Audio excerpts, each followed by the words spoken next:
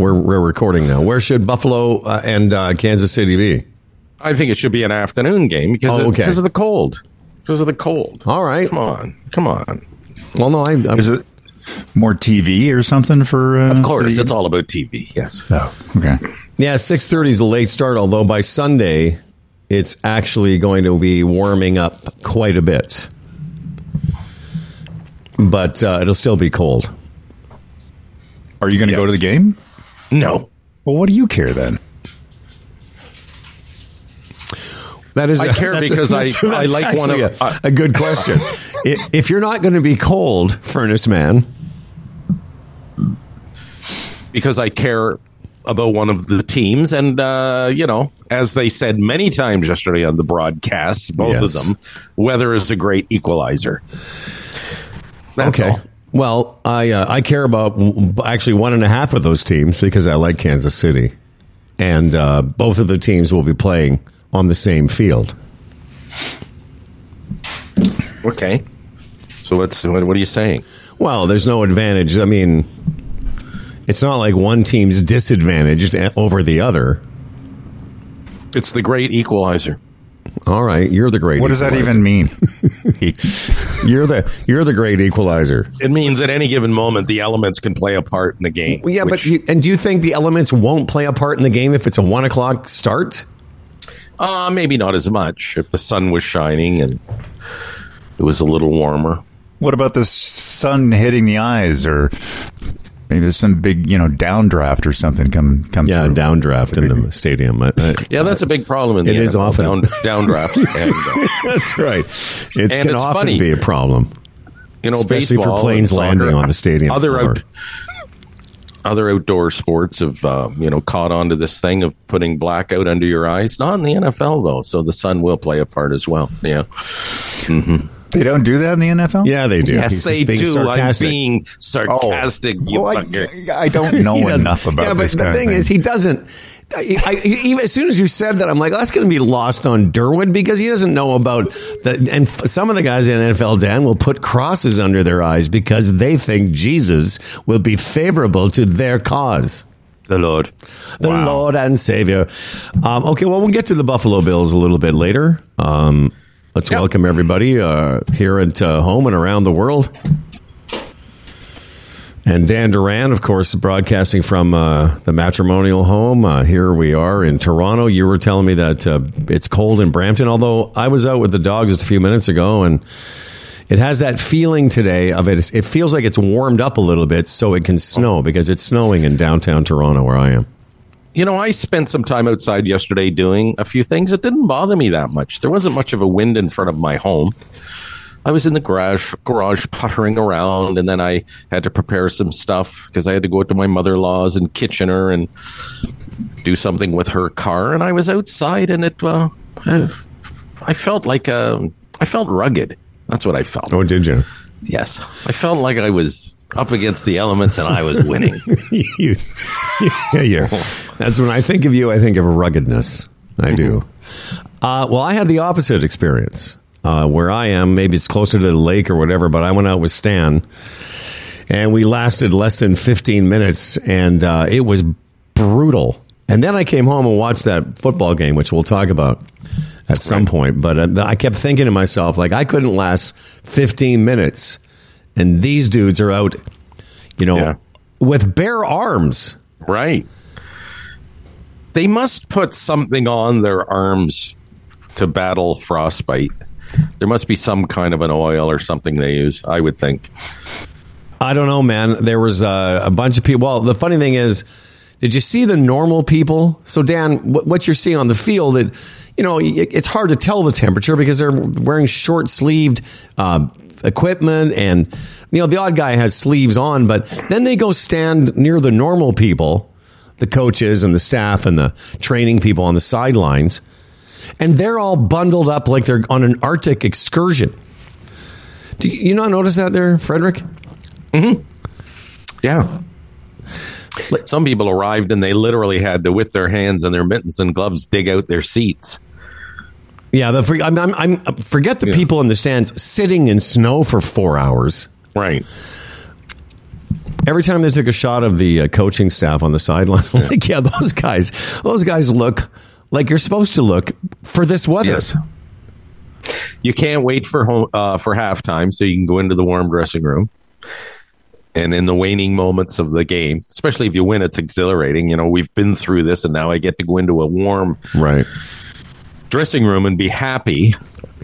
Conversely, you go through all that and you don't win, you lose. How shitty is that? Not only did I have to just endure 3 hours outside getting frostbite, now I have to sit in a dressing room and pretend that I'm in horrible anguish. Well, I think some of those people got injured so they could leave the game on purpose. Did they do all the, post-game on-field interviews? Yeah, they did a couple. Outside? Yeah. How sweet is that, Josh Allen? He said, well, other than the fact that he was, praises go to the Lord, but he was. Yeah, I think I don't. No, he's not like a lot of them. He just dropped that one. Like two. I think dropped two. He dropped two blesses and gods. Yeah. Disappointing. I thought he just used it as a turn of phrase, like we would by mistake. Oh, thank God, man! When you don't really mean it. All right, but that was a sweet. I could be wrong, Howard. I don't know what goes on in the brain of sweet Josh Allen and his spiritual, upbringing. on his spiritual journey. Who's Josh Allen again? Is he like a sports guy? Yeah, you should know that, Dan. Well, okay. Josh Allen is the quarterback of the Buffalo Bills. Oh, okay. And had himself quite a game last night. Again, we'll talk about the game later. Then again, I don't know who plays the oboe for the Stratford Symphony Orchestra like Dan would, Wait a second. Okay. What are you talking? Dan doesn't know who plays oboe. But Dan could tell you the theater lineup at the Peterborough Theater Guild. Yes, I could. Listen, all this is fine. All this is just Fiddler fine, on the Roof is next. Fiddler on the Roof during these times, Dan? These times, Fiddler was chosen by the Play Selection Committee. Yeah, was that before the entire world? Yeah, it was decided about anti-Semitic hell. Yeah, that's it was decided pre-anti-Semitic hell. So, what is there going to be like a little disclaimer at the beginning of the show? Just so you know, we don't support Israel. Oh, I don't know. That's a good question. I'll have to discuss that with Lisa, who is the marketing director. Yeah, you might want to say. Even though this is a play about Jews, we're not big on them either. Screw with the script. Add a little genocide, to balance things out. That's right. Have the fiddler start, fucking picking off Palestinians from his roof. It's a big show we're putting on. We have to move it over to the big theater. No, Fred, they'll change some of the songs. If I did a genocide, hey, diddle diddle. All day long, I'd kill the Palestinians. Dan, are you in it? No. Oh, come on. I mean, I'd come up and see it if you were in it. We'd all would. You got to get your ass in some of these productions, Dan. Okay, down the road when I'm less busy about, busy doing what? Well, how are you too busy to be Tevye in the Theater Guild's production of Fiddler on the Roof? I am vice president of operations. Whatever. I've got many things to do. Make sure that the place is up and running and not falling apart. All right, but then you go to rehearsal where you put on the beard and you say, if I were a dandaran, the biddle diddle. One of these days I will. I was asked and I declined because I thought the time commitment was going to be too onerous for a girl in a goldfish bowl. So, I'll tell you, and again, I say this with all sincerity and talk about a stroke of luck for them. I mean, you have this theater guild, it could be in a little bit of disrepair. There's some things that need to be attended to. Along comes this guy. Mm-hmm. I mean, who better could you have than to walk in that place and look around and go, that needs a little, that needs a little attention there. This needs a little attention there. And to have him doing it, they must love you. Oh, I feel appreciated. Yeah, well, that's all we want in life. Yeah, exactly. To be seen and appreciated. I mean, Fred's right, though. I mean, what a stroke of luck for the Theater Guild to have somebody with your your eye, your taste, your ear. But of course, that comes with a cost. It's believe me, some of the people on the board are like, well, this is great that we have such a committed and professional expert with us. But on the other hand, he is a bit aggravating. Could he just the other day he's in here complaining about which way the toilet paper rolls. Did you hear what Dan said? Couldn't he just fuck off? Once in a while. Just once in a while. Not all the time. I know what I'd like Dan to do. How about begin the program? This episode of Humble and Fred is being broadcast to the world from our state-of-the-art Humble and Fred studio in Toronto, from our well-equipped Brampton facility with a purple tablecloth, and from Lisa's dining room table next to trendy black sticks in a vase. And is brought to you by the Retirement Sherpa, the Chambers Plan, Boron One, Bodog, and Kelsey's, and our newest sponsor, Lender's Choice Mortgages. And now, here are two men who don't care at all about the caucuses in the states, but like to use the word. So, the Iowa caucuses were yesterday. The next caucuses are in Nevada, and especially interesting are the Virgin Island caucuses. I, Dan Duran, don't care about any caucus, but I do care about the caulking I'm doing later today. It's Humble and Fred. Yeah, I mean, if we had your caucus, we wouldn't care about other caucuses as well. Yeah. Don't pretend you didn't think that was coming. Yeah, we'll talk some caucuses. Tim Progosh is a Canadian actor and the head of the Canadian Comedy Awards. They're going to be inducting Red Green and some other Canadian comedy legends in a big gala, whatever. And Tim's going to come on the program today and tell us all about the Steve Smith inductee, or inducting. Yeah, inductage. I don't know. That's quite the story, that Steve Smith. Yeah. It really is. The little empire he built here in Canada. Against, I'm not going to say all odds, but against heavy odds. Good for him. Yeah, I think it was production that started in out in your Hamilton. Yeah, yep. I was going to say Jeff was talking about that with us. I think, wasn't he, Dan? When we were on, was it? I think when he was filling in for Fred a couple of weeks ago, we had a brief conversation about Steve Smith and how, like, he took that brand. It did very, very well in the States, which is, of course, what Canadians want to hear. How did it do with the Americans? But it did very well. He would go tour. He toured his one-man show all over the States. Yeah. Think Iowa caucuses and then think Steve Smith. You get an idea of what we're talking about here. Or Red Green, rather. Not yeah, Steve yeah. Smith. No kidding. Yeah. It's a great story. Good on him. Although I must say, in the early years when they did Smith and Smith's Comedy Mill, sometimes I'd watch it just to be aggravated because I thought it was so bad. Well, yeah, we all mocked it. I did. But again, it's like, get it out there and work on it and develop and evolve. And that's what they did. Like him and his wife, Morag, when they sing on that show, I think, oh my God. No, it was awful. I'll say that right now. I mean, I don't know where we were or what I was doing, but I remember distinctly mocking it because it was bad. But, it was bad and he learned how to be good, or he learned how to... But of course, Canadians, as soon as we see something, and especially in those days when Canadian television was horrible, and that was just another horrible outing, and then it wasn't, much like this program. It took time to develop. And now, we're still developing. As opposed to nowadays, where it's tough for Canadian television to be horrible because we produce so little. Well, that might be true, but we've also gotten really good at it. Anyway, that's coming up on the show. We had a lot of things to get through. We did want to carve out some time for Trump today. Although I would like to begin. Just had a really terrible sleep last night. I shouldn't say that. I was all excited about the Bills, and I found it tough to go to sleep. And I slept till about 4:00 in the morning. Then I went back and forth, or what do they call that? Tossing and turning.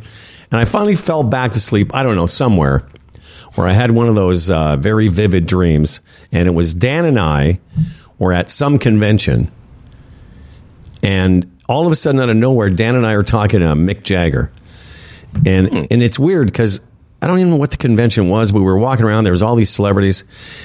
And Dan and I tell Mick that we're tired. I need a nap, I say to Mick, and, in the dream. And so I lay down on a couch that just appeared in this dream. And Mick Jagger comes over with what looks like to me the Campbell's soup blanket. Oh, okay. And I think, oh, this is great. Mick Jagger's being very kind, and he's getting me a blanket so I can have a nap. And he's got the Campbell's soup blanket I gave Fred. Exactly. Mm-hmm. He's got Fred's Campbell's soup blanket, and I'm about to be, put to bed for my nap by Mick Jagger. And then when he puts the blanket on me, it says the Rolling Stones. And I thought, isn't that cool that he has his own, he walks around with his own blankets. Well, and then the dream he probably has his own naps, right? Yeah, I guess he's and that was almost the end of the dream. And at one point, Dan and I wake up and we go back on the convention floor and run into Steve Martin. This is true in the dream. And I say, "Hey, Steve, we're having dinner with Dan and I are having dinner with Mick Jagger." And he says, "No, I don't want to join you." And that was the end of the dream. I was like, "What?" Like I couldn't figure out why Steve wouldn't want to join us, Dan, for dinner, but he said no. Wow. Anyway, well, maybe Steve had something to do. He's at a convention. He's a very active social media guy. So anyhow, I thought I'd throw that out at you. You just wonder where they come from, these dreams.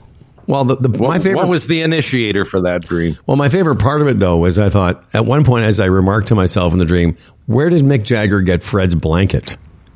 And it turned out it was his own blanket. Well, he was over here watching the Bills game with me. So I don't know where you want to start with this caucus thing. When you said that on the intro, Dan, it made me think how different our show is now than it would have been on terrestrial radio, because there was a time on terrestrial radio where Fred and I would be giggling and saying caucus over and over again so that we could say cock. Mm-hmm. But in a world like we've created for ourselves the last 12 years where you can swear, saying caucus isn't as funny to me as it used to be. I mean, it's still it's a funny little word, but do you know what I'm kind of getting at? Like that would have been a thing on terrestrial radio to go, oh yeah, the Iowa caucuses, caucus. Mm-hmm. Mm-hmm. Caucus. Yeah. Who's got the bigger caucus, Trump or DeSantis? We would have done that. And on and on and on. And on. For most of the morning. Revisit it. Yeah. That's right. Uh-huh. We would have a character call us and go, hey, did you guys hear about the caucuses? Caucus? Mm-hmm. What's your favorite caucus? Yeah. Have you ever been in a caucus or on a caucus? How many caucuses have you seen? Yeah. Oh, I know what you're saying, Howard. Did Nikki Haley, does she enjoy a nice caucus? That kind of thing? Mm-hmm. She looks like she can handle a caucus, Yeah. Mm-hmm. But we won't do that because we don't have to anymore. We're above it. No. Yeah, that's good. We're above it. Yeah. I don't know. I didn't watch any of it. I'm in resignation point now, actually, with it all. You know what I was going to say yesterday when we were talking about the depth of talking about Trump and how passionate we are, and you mentioned Stephen Ferrilio, your buddy. I like him too. Haven't seen him in years, but then just stepping back and going, oh, wait a minute, maybe he doesn't want to hear all this. You know what I mean? I'm way more passionate than he is. And I was thinking yesterday, Howard, off that if I lined up 10 of my friends and you and I say we were a 10 out of 10 on Trump, interest and talking, wanting to talk about it and pissed off and passionate, of my top 10 friends, say, what would they be? And I bet you most of them, Darren would probably be up there, Doug. But after that, just out and about, might be a 5, might be a 4. To so many people, it's something going on over there. And I've said it before, I wish that was me, because there's nothing you and I can do about this ultimately. So why let it eat you up the way we can let it eat us up, is what I'm saying. I would agree. I think, I go in and out of it. I mean, the last... Mm-hmm. Yeah, I would agree, too, in terms of, people I know and their passion for the subject. Mm-hmm. I'd say that... A lot just don't have time for it. You know what I mean? The two guys I mentioned are retired, you know.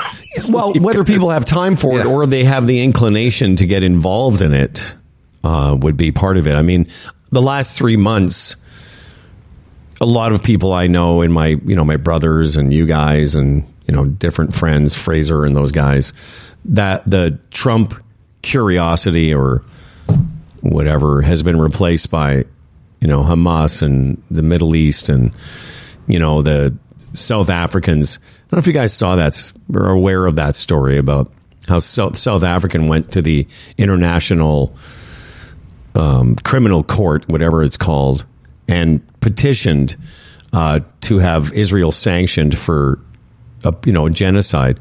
Genocide, yes. I mean, I watched that. I was fascinated by it. That's replaced a lot of my stuff with Trump. Although now that these primaries have begun, I think more people will start to kind of clue into it because it is so historic. It just is. No, I get it. But when I say resignation, it's like, we mentioned the caucuses. He won it going away last night. And, looking at all, drilling down on the results, it's, they're talking to the Iowans that were part of the caucus saying, they don't care about his charges. They're all trumped up. Yeah. The election is not valid. Joe Biden really isn't the president. I mean, this was the prevailing attitude of the people that actually decided that caucus last night. So, like, when we're at that point, it's like, what's the use even worrying about it? It's like, how do you change that? There's no use worrying about it. I mean, as far as I know that deep down, nothing I can come up with will have any effect on it, other than the fact that I don't want to be living through this time and not having at least witnessed it. To your point, I have some audio prepared. And, interesting.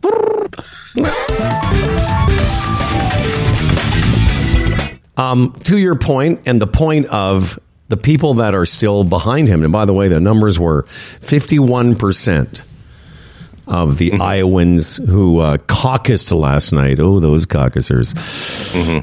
51% for him, 21% for DeSantis, 19% for Nikki Haley. Before I play this audio, you have to wonder, what is the kind of person that could know what they have heard or think they've heard about Donald Trump and still choose him? Because I'm fascinated by that. What kind of person is that? Well, I thought the same thing. And, we've talked about this before. You can go, just an evil bastard full of hate. But what turns a person into that? We've talked about it before, how senators and Congress people go in making $175,000, $180,000 a year and emerge as multimillionaires. I mean, there's a real wave of distrust and almost hatred for the structure of government down there. And maybe this is part of that. And, and Trump's an asshole, but he's tapped into this brilliantly. He just has. Agreed. Because that was the response of all the people last night. And so they just don't trust government. Well, they don't trust government, and they live and exist, Dan, in a corner in a space on the internet. Yeah. That we don't. Their internet's different than ours. And the way they synthesize information is different than ours, because I've got a 40-second clip of a woman, filled with nonsense, but she believes it. Joe Biden has been dead since 2019. She starts with Joe Biden has been dead since 2019. Joe Biden has been dead since 2019. James Woods, the actor, is playing Joe Biden, Sleepy Joe, Poopy Pants. But the president is trying to get us back down with our economy because... So he is the president. Yes, he never conceded. He is very much the president of the Republic. Biden has been doing all his White House pictures out there in California at Black Rock Studio with the fake green screen. Right.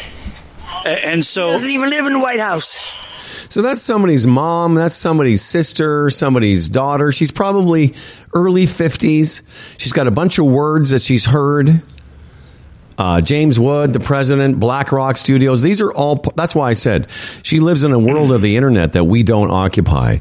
But to your point, Fred, yes, she seems crazy, but she also doesn't seem crazy. You know, she's just the thing is, there's so many of those people that believe that it's, how do you, like it used to be, you could have a discussion about policy. We've had this discussion before, where you could say, well, Republicans believe this and the Democrats believe that.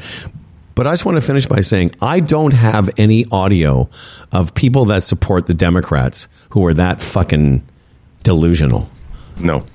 They just don't have it. No. And by virtue, they're not that passionate either. No. And this displays the evil brilliance of Donald Trump.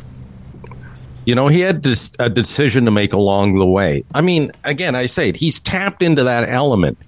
They did the research. They knew that there was millions and millions and millions of people that would buy into that.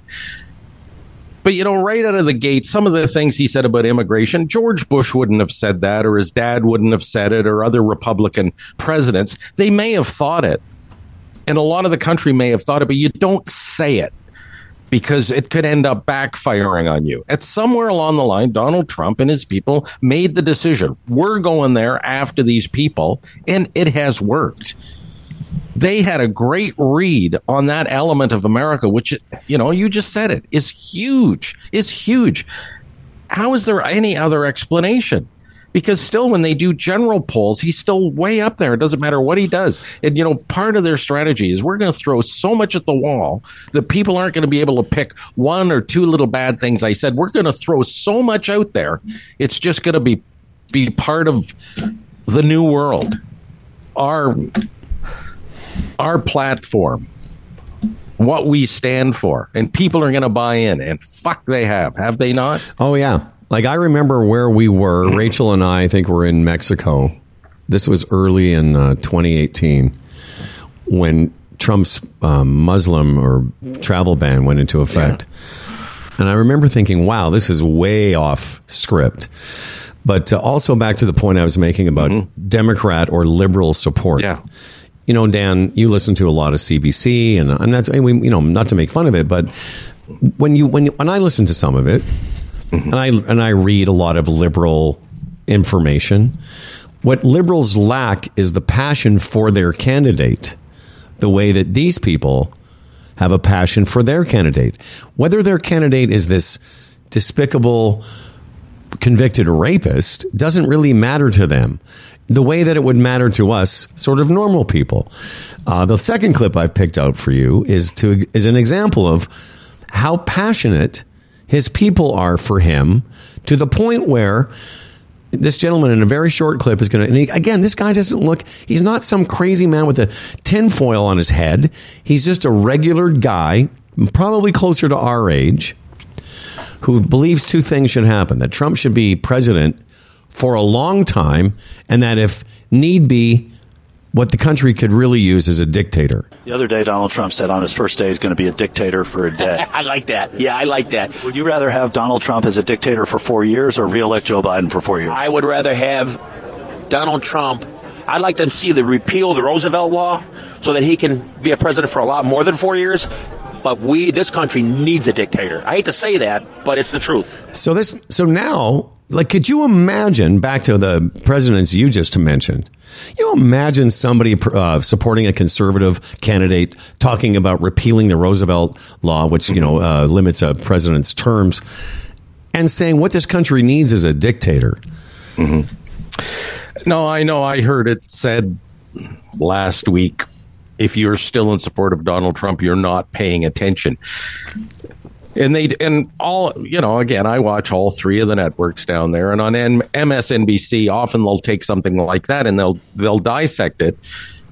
See, this guy doesn't know what he's talking about when he references the Roosevelt thing. He doesn't know. He doesn't understand what he's talking about. He doesn't understand the depth of what he's asking for.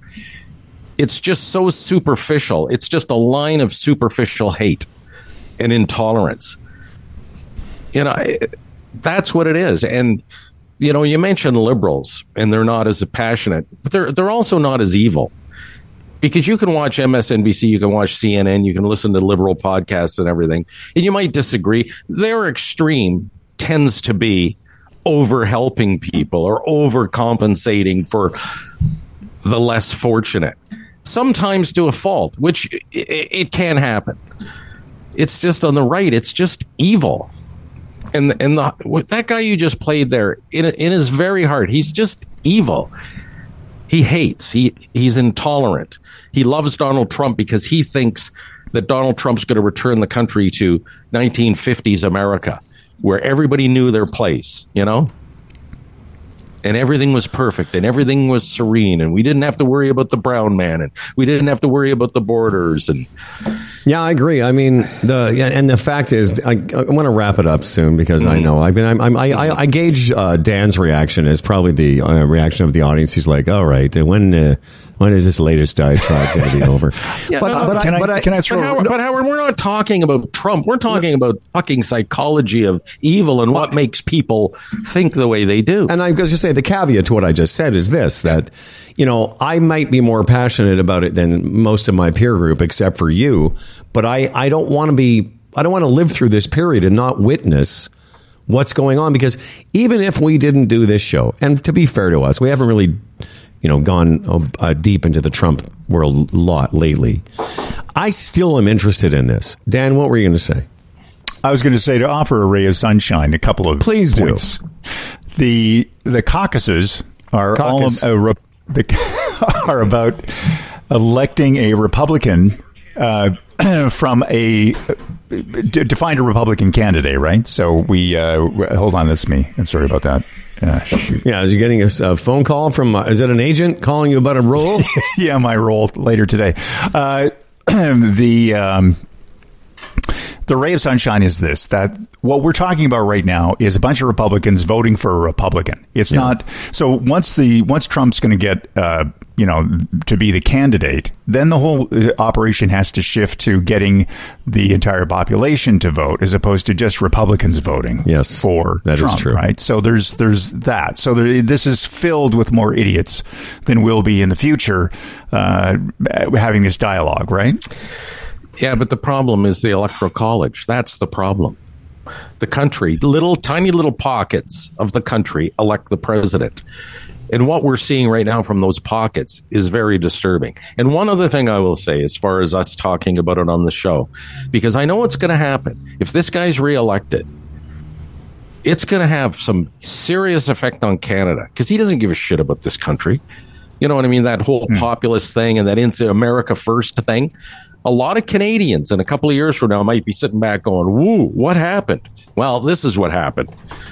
And this is when I get pissed off. I mean, even people I know, and you see on social media, whatever, that still support this guy, it's like, have you not looked into your nose what this could mean for us as Canadians?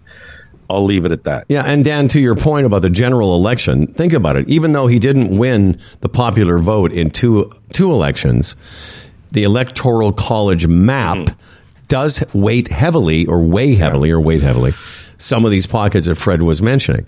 To your point also, Fred, in the general election, a poll recently put a hypothetical election matchup, Trump against Biden, 50% to 48%. DeSantis for Trump winning. Okay. Mm-hmm. DeSantis beats Biden 51 to 48. Mm-hmm. And Lil Nikki Haley, Governor Haley, beats Biden 53 to 45. Mm-hmm. So the point about that is we have this perfect storm of nonsense, because on the one hand, you've got all this craziness on the Republican side, and you've got a candidate on the Democrat side that is not going to beat any of them, according to this poll, in a general election. What makes me shudder is a debate between Trump and Biden. Because I'll tell you, on a stage, Trump's sharper. There's no doubt about it. And the thing is, he's proved he can just say nonsense and lies and everything, and his people buy into it. And again, if you have some people in the middle that, again, aren't paying attention and they see that match up on the stage, they might lean towards the guy who seems to be a little more with it. Yeah, it's all scary. And again, from a Canadian standpoint, we're not totally caught up in American politics that, we can't control or we're not part of, so why worry about it? I worry about it. It can have a major effect on Canada. Daniel, you said, did you have a second bit of good news for us? Is there anything that you can do, Dan, to I was basically around? 2 days ago, I was resigned to the idea that Trump's going to win, and we just better wrap our heads around how the world. Oh, I see what you mean. Yeah. Sure. Yeah. No, I get it. So, so then I was listening to another podcast, Fast Politics, in the States, and she was Molly John Fast was talking about with a guy who's like very critical about polls, and polling in America these days has become very, very poor as far as quality and the methodologies that they're using right now. And it's often just thrown out there because it gets engagement. Those polls, people talk about them, they increase engagement on those websites. And if they're not getting any kind of accuracy out of them as based on what's happened in the past, where we didn't think things were going to happen, like when Trump got in, when the polls were showing, differences. I can see he that. was just talking about that we need to look at different indicators than the polling. Yep. And I can see that. You really have to be critical about the poll that you're quoting or looking at, because they're for the most part just shit. They shouldn't be relied on, right? No, that's totally valid. But November 3rd or 4th of this year, like what we could be talking about the polls, and it's like, yeah, the polls were wrong, but he's still president. Yeah, I don't know what's scarier. I would just say that to finish not to finish it, but a final thought for me would be, I don't know what's scarier, him being elected and what could come of that, or him not getting elected and then another round of stolen election. It's all rigged. The fact that against all information that's available to rational thinking human beings that show the election wasn't rigged or stolen, the fact that this grown man, this narcissistic that's his superpower, still claims it was rigged and stolen is just fascinating to me. Yeah, but you understand he has to, because of the court cases. One of them hinges on, they've got to prove that he was aware that it wasn't stolen. So, of course, every time he turns around, he says that, because in a court of law, he needs that evidence. I'm convinced. I didn't know. I still don't know. Right. Yeah, I guess you're right. It's all so calculated. I mean, again, I keep using the word brilliant, but talk about playing a country like a goddamn fiddle. Like, Jesus. He's done it. Well, I've said that before about him. I said that to Stinky the other night. I said, the greatest trick that he pulled was introducing the idea that news could be fake. I said, no, I know he stole it from the Third Reich handbook, but he still, until Donald Trump came along, most of those people believed what they were hearing on the news. And now everything can be explained in Trump world by it being faked, rigged, or weaponizing the government, or the fact that he continues to call Joe Biden the most corrupt and the Joe Biden crime family. But the bottom line is too, as well, that structure of government really does need an overhaul, because the polarization, even before Trump, even through the Obama years, the polarization, the government is accomplishing nothing down there. Just a bunch of guys sitting in those seats getting rich somehow, with yellow envelopes and little side deals, all becoming super rich, and nothing is getting done in government. So it does need an overhaul. And again, that's part of the basis of how Trump has risen to where he is, calling that out. And he has. Well, and they're right, though. I mean, you're right. They're right. The fact that there was a bill introduced. All these Republicans, including the Mike Johnson, who's got a stepson that he's apparently never shows the world. There's another crazy thing. So this Mike Johnson, he's the Speaker of the House, and recently there was a bill introduced. They're always talking about the border and what about the border. So there's a bill introduced to do something about it, and the Republicans all voted against it. Mm-hmm. Because in actual fact, they don't really want to do something about it. Yeah. I'll tell you what we do. We do have to do some things. Dan, will you? Yes. Yeah. Danny, come back and do the news. Yes, I'll do the news. We'll all look forward to that. And listen. Loblaws. Talking about Loblaws. Loblaws. Loblaws. And maybe by the time you come back, there'll be a substitution where Dan Duran will be starring in the Peterborough Guild's production of Fiddler on the Roof. Come on, Dan. In the meantime, let's talk about these fine folks, Frederick. Well, Tim Niblett is a portfolio manager. Raymond James, a member of the Canadian Investors Protection Fund. You know, the Nibbles.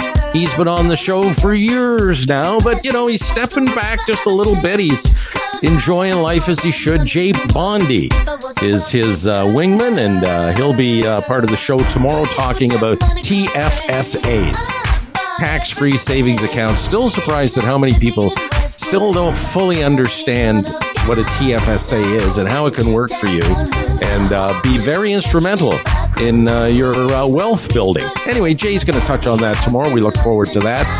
The Retirement Sherpa, retirementsherpa.ca/Jay Bondi. I had a correspondence with the Sherpa this morning. He's somewhere in Asia on his trip, talking about the company that you and I promote, that helps promote this program, Boron One. If you're just new to this discussion, the element boron is everywhere. It's like the old City TV ads. It's difficult to comprehend the variety of uses of boron in construction, manufacturing, medicine, science, microelectronics, pharmaceuticals, telecommunications, space travel,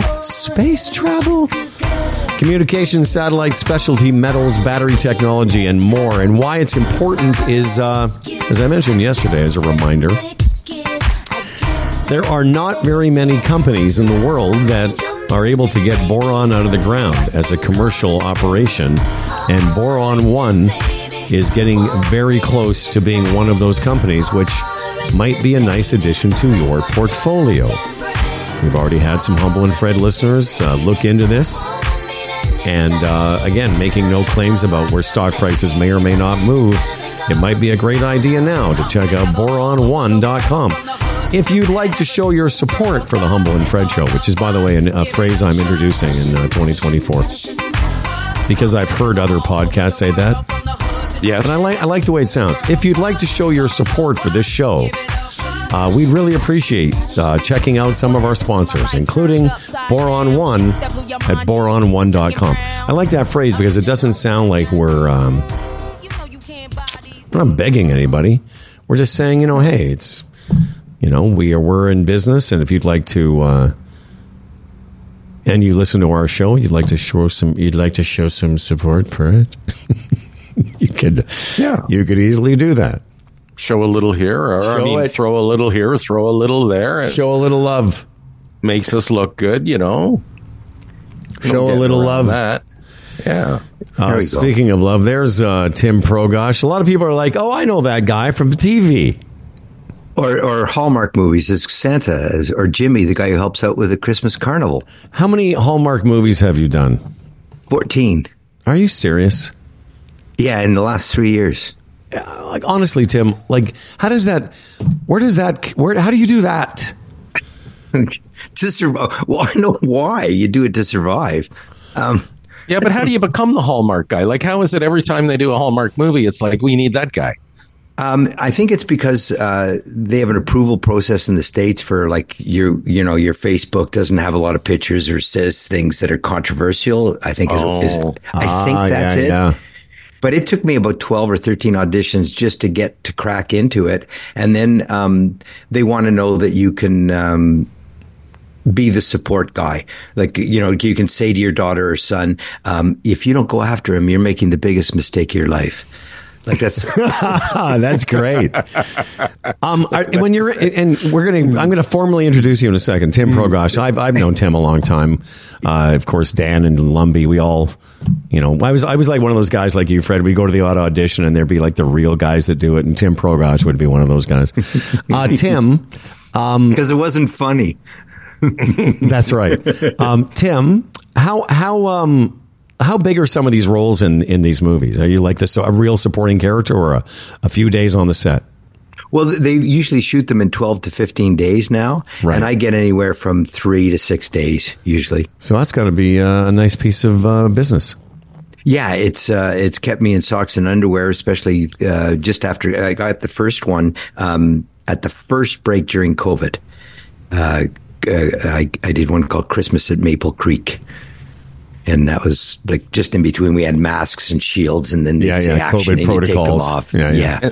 And the library of Hallmark Christmas movies is just crazy, isn't it? Like it's unbelievable. I think they got They got a Hallmark Christmas channel. Yeah, and then there's other companies that are doing it for other networks. Lifetime does them, and as well, and W and. The companies that produce them, like in these small, like Ottawa is where I've gone and done most of my productions, and they have this whole industry. And so those companies are using that to do their profits to invest in other products and do other different kinds of movies. I did one that wasn't, I've done 3 now that aren't even about Christmas. And so they were, what is a murder one? Have you been cast? It's January of 2024. Have you been cast? Or when does the casting round begin for the Christmas movies of 2024? They go all year round. And for some reason, a lot of them I've done on the hottest days of the year, where I'll be dressed as Father Christmas in the green robe with the beard and the hair and padding. And it's like 35 degrees. Yeah. On that point, over Christmas, I was listening to a Dean Martin Christmas album. Love Dean. And I'm reading the sort of liner notes on it, and it was recorded like in July of 1964. Yeah, of course. Like his most successful Christmas album. And why wouldn't it be? It's just, just seems a little odd. Let's formally introduce our friend Tim Progosh. He is he's an actor, obviously. And is here as executive director and board member with the Canadian Comedy Awards. Tim and a bunch of folks like Tim have been working a lot over the last few years to try and make this something that all of us can be aware of. The Canadian Comedy Hall of Fame inductions for 2024 will be happening in Hamilton Friday, February 23rd and the 24th. And officially, it's great to have you back on the program. Let's talk about what are the Canadian Comedy Awards? How long has this been going on? And then we'll talk about some of the inductees for this year. Okay, so the Canadian Comedy Hall of Fame, it's a distinction from just the Canadian Comedy Awards. It's the Canadian Comedy Hall of Fame, and it's been reborn as of 2021. In fact, I opened a letter the first thing this morning that says we're now an official charity as well. During COVID, my father passed away in Atlanta, and he was my biggest comedy supporter. And I said, I'm not going to let this go for nothing. And the people who've been inducted already, John Candy, Wayne and Schuster, Dave Broadfoot, Don Herron, and the Air Farce, they need something. Like we're too good as Canadians, and we're too funny, and we give too much to the world for it to go to nothing. So we started off, we got a board, we started doing it virtually.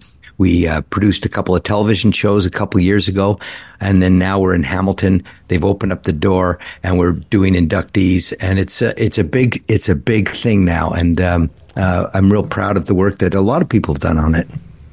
Will there be like an actual physical space where someone can visit the Canadian Comedy Hall of Fame? Yes, there will be. We were very close a couple of times in our efforts, and we don't need to go into that rabbit hole, but we were almost had one built up at Woodbine Live way back in 2008 to 12. We tried again in Hamilton briefly in 2015, and then we had a full plan for Niagara Falls. But the world changed and different recessions and stuff, and investment went away. So I decided to come back and make it real and then pursue the permanent home. But Hamilton is very interested, and we have a 3-year plan, hoping by the 3rd year we rented space and are building it, because we've got the full plans of what it should be. Well, I know I know what it should be. It's not glass cases and static things. It's an interactive experience. Well, you talk about the. When I'm looking here at the performers and inductees, the reason I play Little Blue Rodeo is that Blue Rodeo is going to be playing at one of the galas. It's at the Hamilton Convention Center Ballroom. Ron James headlining. Sean Majumder and Ashley Leggett will be giving those in attendance a sneak peek at some of the exhibits. But it's a pretty big deal when you look at the names that are being inducted this year. Why don't you tell us who they are? Well, we have 3 different categories, but let's start with the big ones. I'm sure the listeners would rather know the big ones. Jim Carrey, Eugene Levy, Martin Short, the cast of SCTV, and then a couple of Hamilton homegrown guys. And we have a special Friday night all Hamilton show, paying tribute to Billy Van and Steve Smith.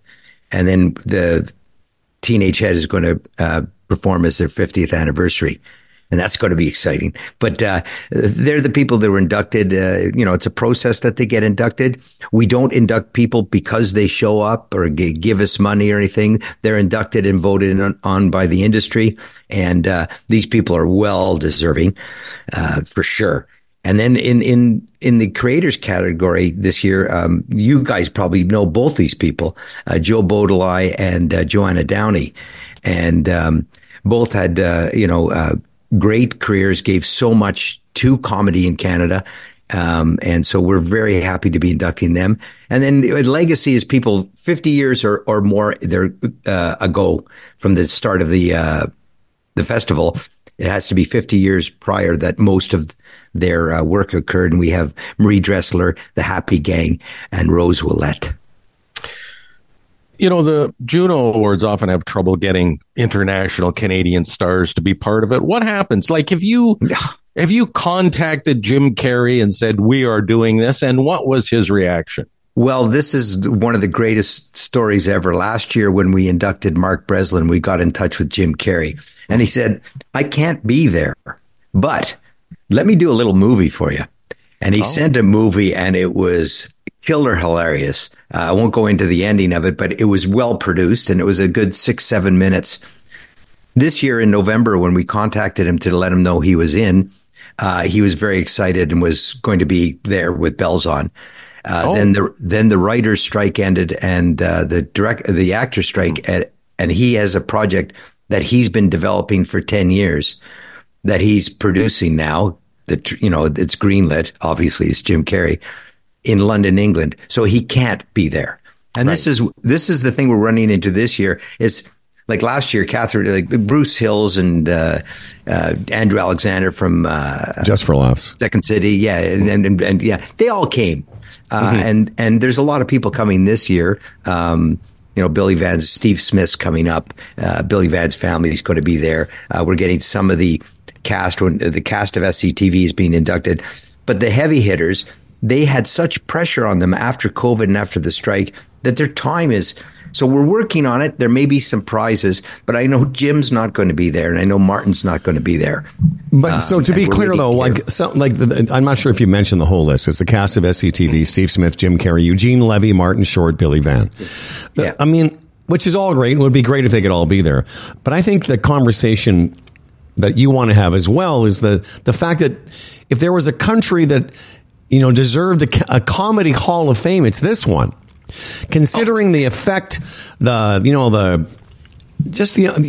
think about Lorne Michaels and 50 plus years of shaping the nature of comedy, not just in Canada, in the States, which of course shapes it all over the world. I know all of us have had these conversations with Americans and others about, this Canadian thing about, did you know that guy was Canadian?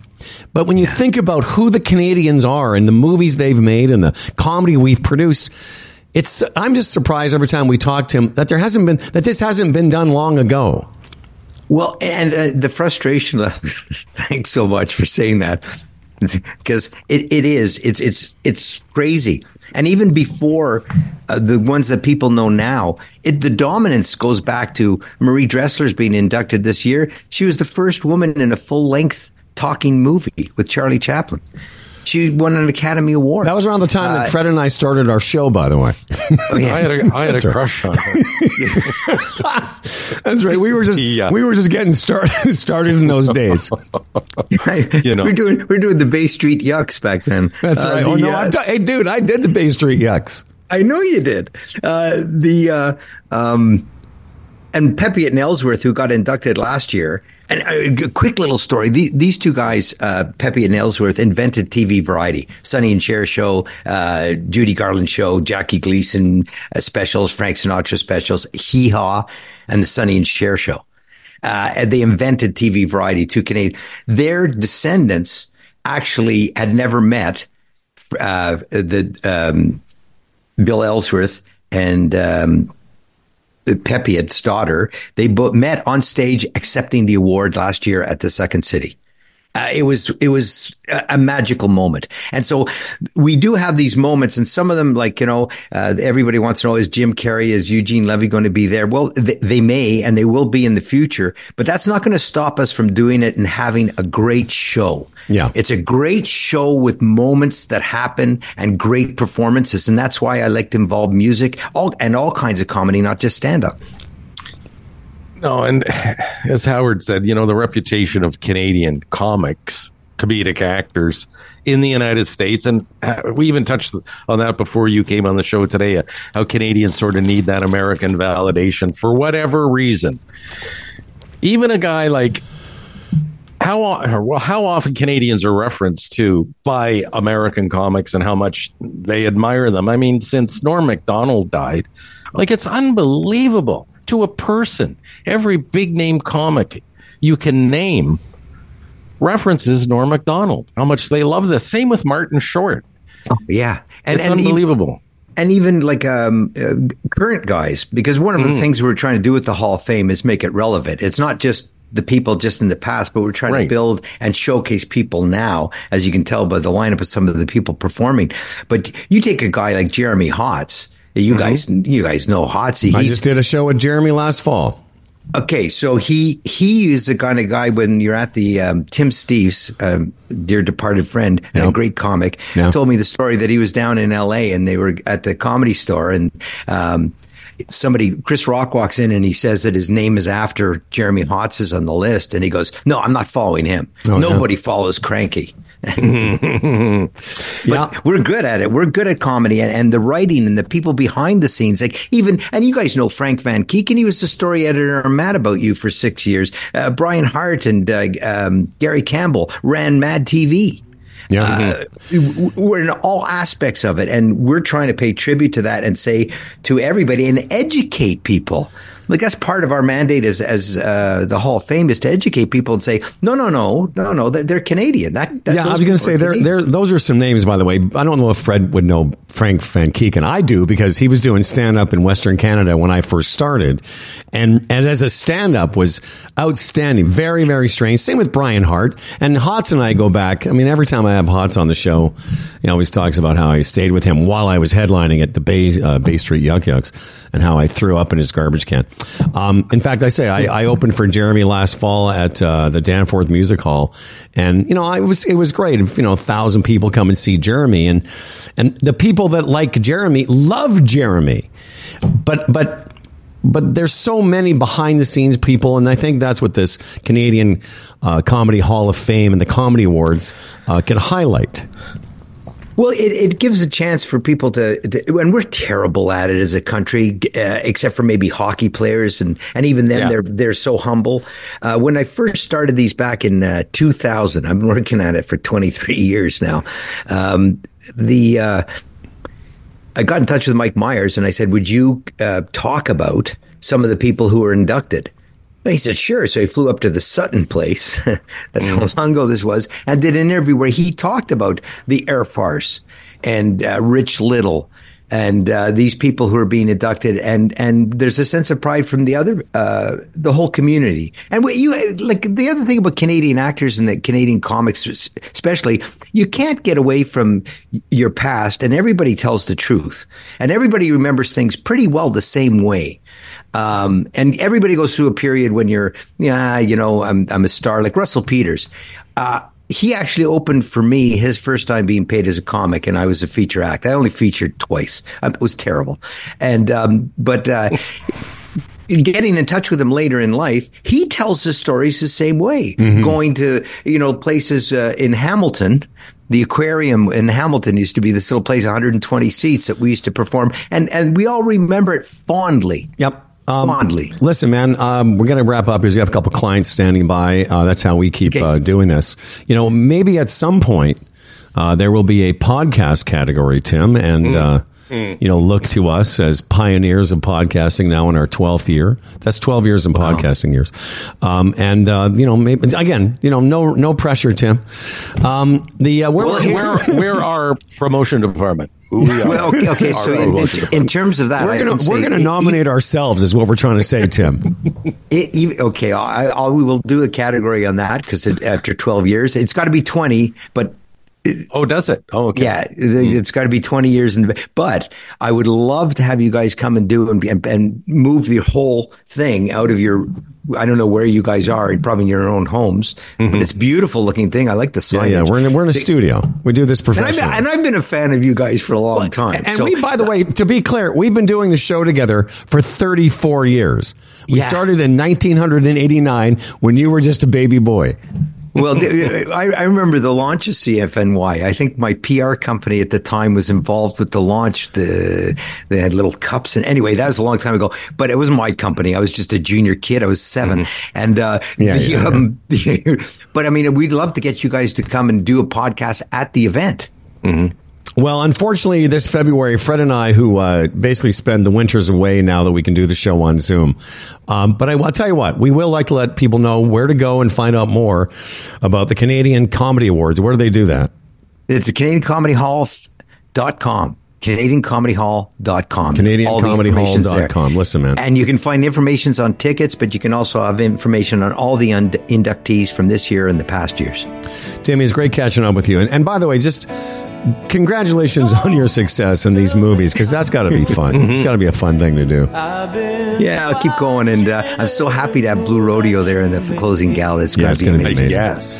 All the best to you, my friend. Thank you so much, guys. I really appreciate it. Yeah, it was great having you. Take it easy. He's cool. Like, Tim's got the difference between Tim and you and I is that we could never wear that hat. That's because you probably got up and showered. No. Listen, you're not supposed to be here. We're going to talk about you now. Like, he's so cool. If you wore that hat or I wore that hat, we'd look like we had special needs. Seriously. I agree. Oh, yeah, no, seriously. One of us show up with that hat tomorrow on the show and see how that works. Bye, Tim. Bye. See you later, guys. All Thanks right. a lot. See you later, Tim. There's Tim. That's Canadian Comedy Hall of Fame. Again, a wealth of people you could consider, and I didn't want to say what about to him, but he mentioned, although there seems to be some 20-year thing that I don't fully understand, but Phil Hartman and Norm Macdonald, are they in? Or I guess you can't put everybody in on the same year, right? You sort of roll it out over a few years. Here would be my argument. If there's a Canadian Country Music Hall of Fame, which I believe there is, like an actual place. Yes. And there's certainly a Canadian Music Hall of Fame. There's got to be. How could there not be a Canadian Comedy Hall of Fame when we could spend the rest of the show talking about not just the Canadians that have been in comedies, and some of the biggest in the world. Jim Carrey at one time, one of the biggest stars in the world. Mike Myers. And I always come back to Lorne Michaels because I don't think a single Canadian comedy influencer has had the influence that Lorne Michaels did and does because of Saturday Night Live. Next to hockey, because, Americans often, when you say you're Canadian, will reference hockey on some level. Next to hockey, what do you think most, and again, I hate the American validation, most Americans would identify with Canadians? Would it be comedy? Would it be music? Would it be acting? I just wonder about that. I don't know. Because as frustrating as it is often, and again, what Americans are like, you might have a huge Canadian comic like Russell Peters, and they immediately just think he's American. Well, that's the thing is most of those people we've mentioned, Jim Carrey, they think is American. Mm-hmm. Mike Myers, they think is American. But I go, again, I want to keep harping on Lorne Michaels. When I think about, think about all the people that have come through Lorne Michaels' world from the beginning of like the Dan Aykroyds and Bill Murray's, and you mentioned Phil Hartman's. Think about Tina Fey and Seth Meyers and Dennis Miller and one of the biggest stars in comedy, Adam Sandler. Conan O'Brien wrote for Saturday Night Live. None of that happens without the Canadian sensibility of Lorne Michaels. Yes. And that doesn't get talked about enough. I'm very, very passionate about this, apparently. Oh, that's funny.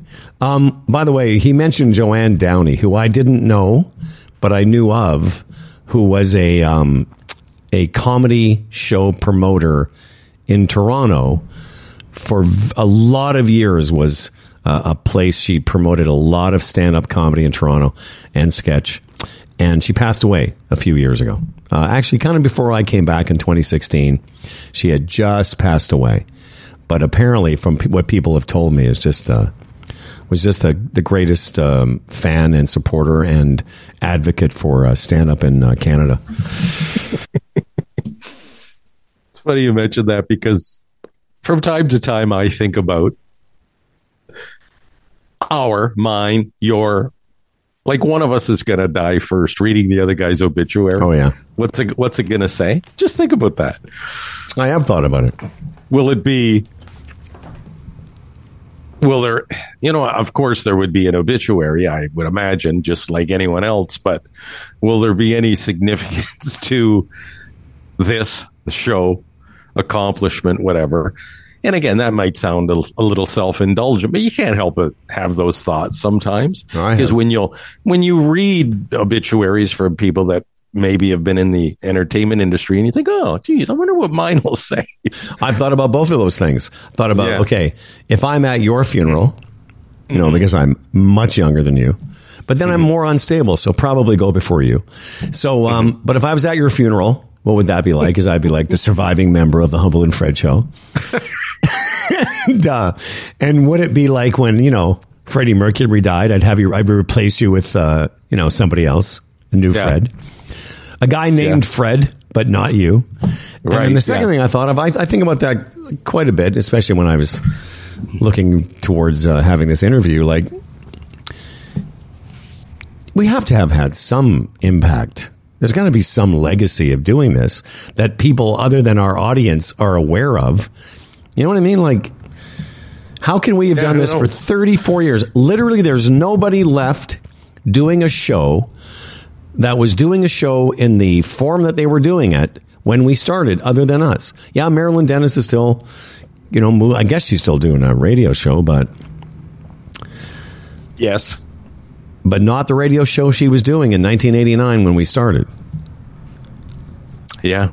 No, she's still doing mornings at Chum FM. It just boggles my mind. Boggles it, Howard. Boggles. How does that feel? That's, somebody with obvious wealth behind her that she still chooses to get up at that time of the morning. It's quite impressive, actually. Yeah, by the way, absolutely it is. It really is. Like, what is that motivation? And, I don't have to search too far because I know what the motivation is. You don't want to give it up. You like it, And she's very good at it. Yeah, it's mind exercise. Probably that's what it comes down to for her. Because she long ago didn't have to do it. What helps? Go ahead. No, I was going to say on the Chum FM note too. Like Josie Dye was at the Edge. Was she there when we were there or after? But anyway, she has left Indy 88 morning show to do afternoons on Chum FM, which is a pretty big chair when you look at the depth of in history of radio in Toronto. It's a big chair with a lot more dough than, I guarantee you she's making more dough than she was at Indy, whatever. Speaking of dough, use yours wisely. When the teams are ready for kickoff, it's time to play. Easily find your next favorite game at Bodog.net. Get the latest sports odds and free tips to help you go all the way this football season. Visit Bodog.net today. Hashtag make a play. Do you have anything you want to add to the Bodog? Yeah, let me just look at this right now. Right tonight, the Mid-Pack Suck Show is in Edmonton to play the Oilers. Oilers. By the way, for you people new to the program, Fred, the Mid-Pack Suck Show is the Toronto Maple Leafs. Minus 155 on the Edmonton Oilers, so a notable favorite to win. I can understand that. The Oilers have won like 9 games in a row. They've really turned it around. You know, their big players are really delivering. But not only that, their support staff is delivering as well, which is something you need if you're going to win the Stanley Cup, obviously, which just adds to the frustration of being... Yeah, the Mid-Pack Suck Show is also very funny to me. Anyway, whether you're a sports bettor, horse racing fan, a poker, casino player, Bodog, your number one source of online gambling entertainment, from their industry-leading odds to their world-class sportsbook and feature-rich poker room to their fully loaded casino and racebook, they've been providing Canadian players with an unparalleled gaming experience since 1994. That's your Bodog.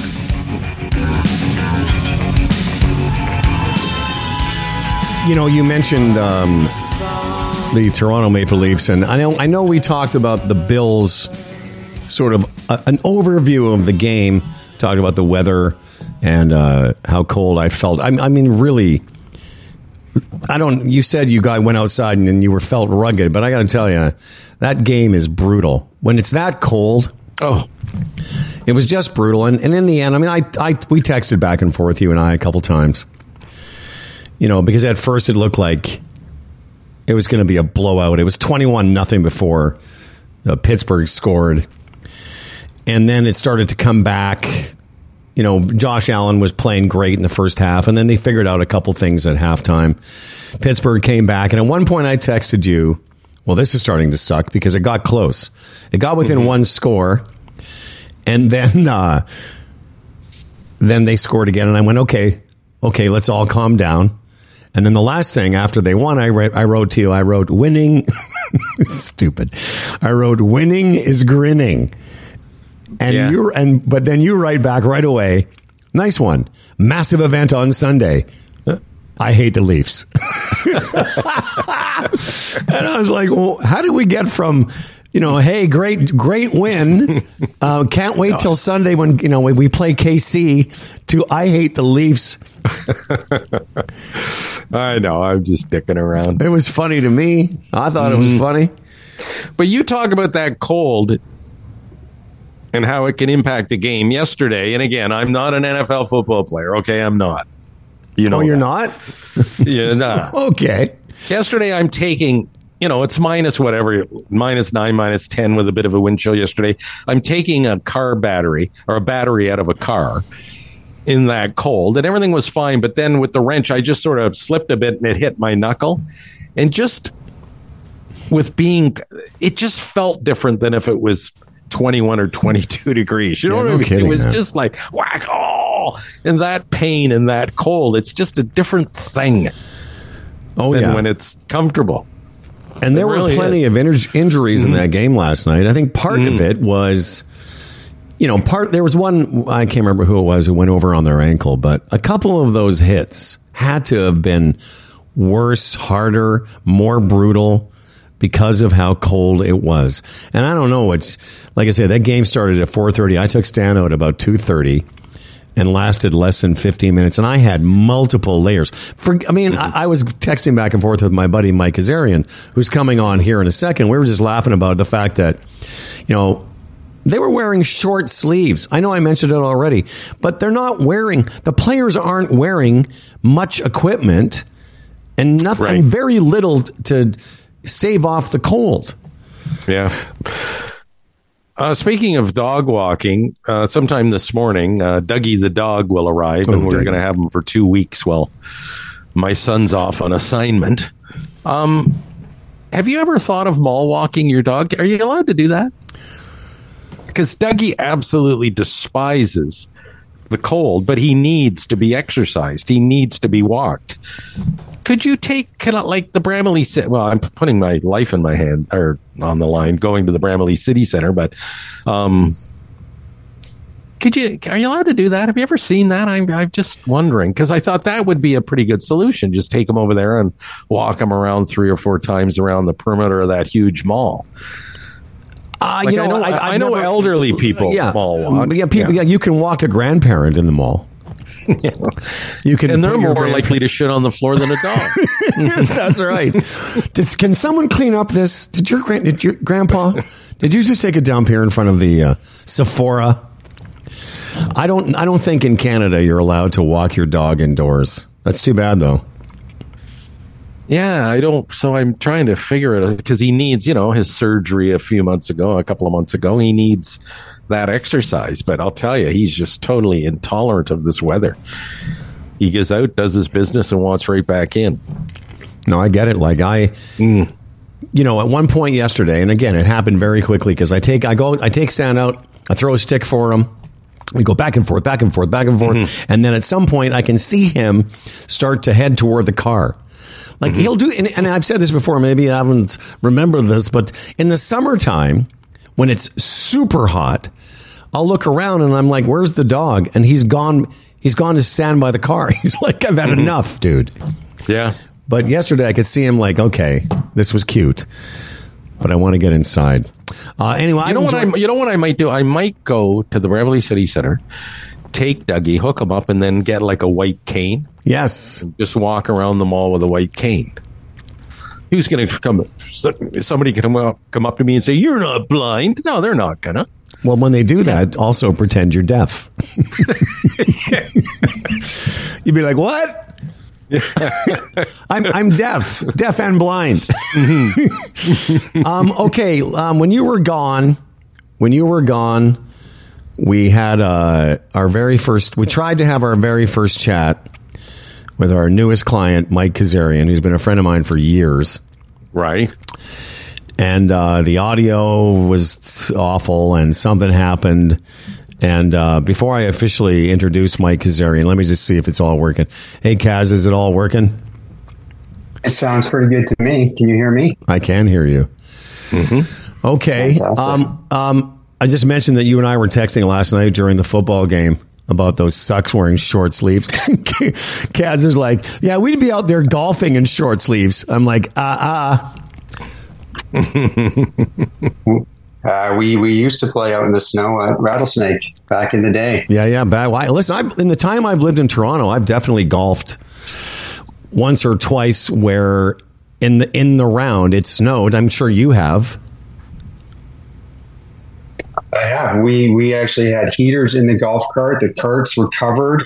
We had hot dogs, and we had TVs, and we were watching the football game in the cart while we played golf. It doesn't get any better. No, it's perfect. Okay, well, now the audio seems to be working, so let's actually physically get your actual intro music. Here we go. We picked this out. We like this. It's got a nice vibe to it. Please welcome to our program. The first of which we hope is going to be many discussions with our newest sponsor from Lender's Choice Mortgages, Mike Kazarian. And I have to read this, Fred. Mike is one of the broker owners of Lender's Choice, an independently owned and operated member of Mortgage Alliance, license number 13582. You know, we've talked quite a bit over the last couple of weeks, Mike and I, about how different the model of Lender's Choice is. But before we get to what you do, let's talk a little bit about what you think of the world that's coming in 2024 as far as mortgages coming due for people. Well, that's a great question. First of all, nobody has a crystal ball what's going to happen with mortgage rates, but we can get to that in a second. But in 2024, it's predicted that there's about 1 million mortgages maturing, and in 2025, around the same. So 2 million mortgages in Canada maturing in the next 2 years. And, people are going to go from lower interest rates, and they're going to be renewing at much higher interest rates. Yeah, which is a scary prospect for some people. I heard on the news yesterday that the economic outlook doesn't look that bad, and that maybe in the first half of 2024, interest rates will start to come down. But that's going to be a long process, isn't it, Mike? People, they're not instantly going to go back to 1% and 2%. It's going to take a while to get back there. So even if they start to recede a bit, it's still going to be a while. Well, for sure. And it's going to be painful because people that had mortgages, in 2020, 2021, 2022 that are going to be maturing over the next 2 years. Again, their interest rates are probably in the 2 to 3.5% range. And now we're looking rates are in the 5.5% range, 6%.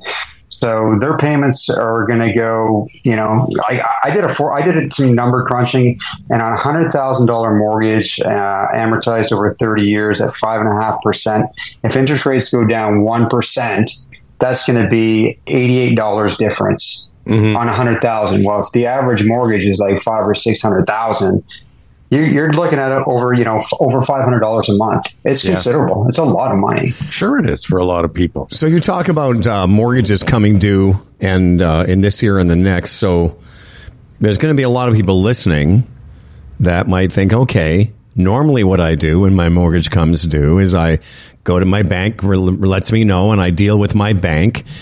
And you've been in the business a long time. Before you started Lender's Mortgage, you worked for big banks. So how does a mortgage broker experience, which I think is key, how does it differ than dealing with a bank? When you go to your own financial institution, you've got one product and one rate. So, you go to renew your mortgage with your financial institution, they're going to offer you, here's the rate. And you deal with somebody like me at a mortgage broker. We deal with over 75 different lenders with no preference to any one. So we're going to take you to the lender that makes the most sense for you.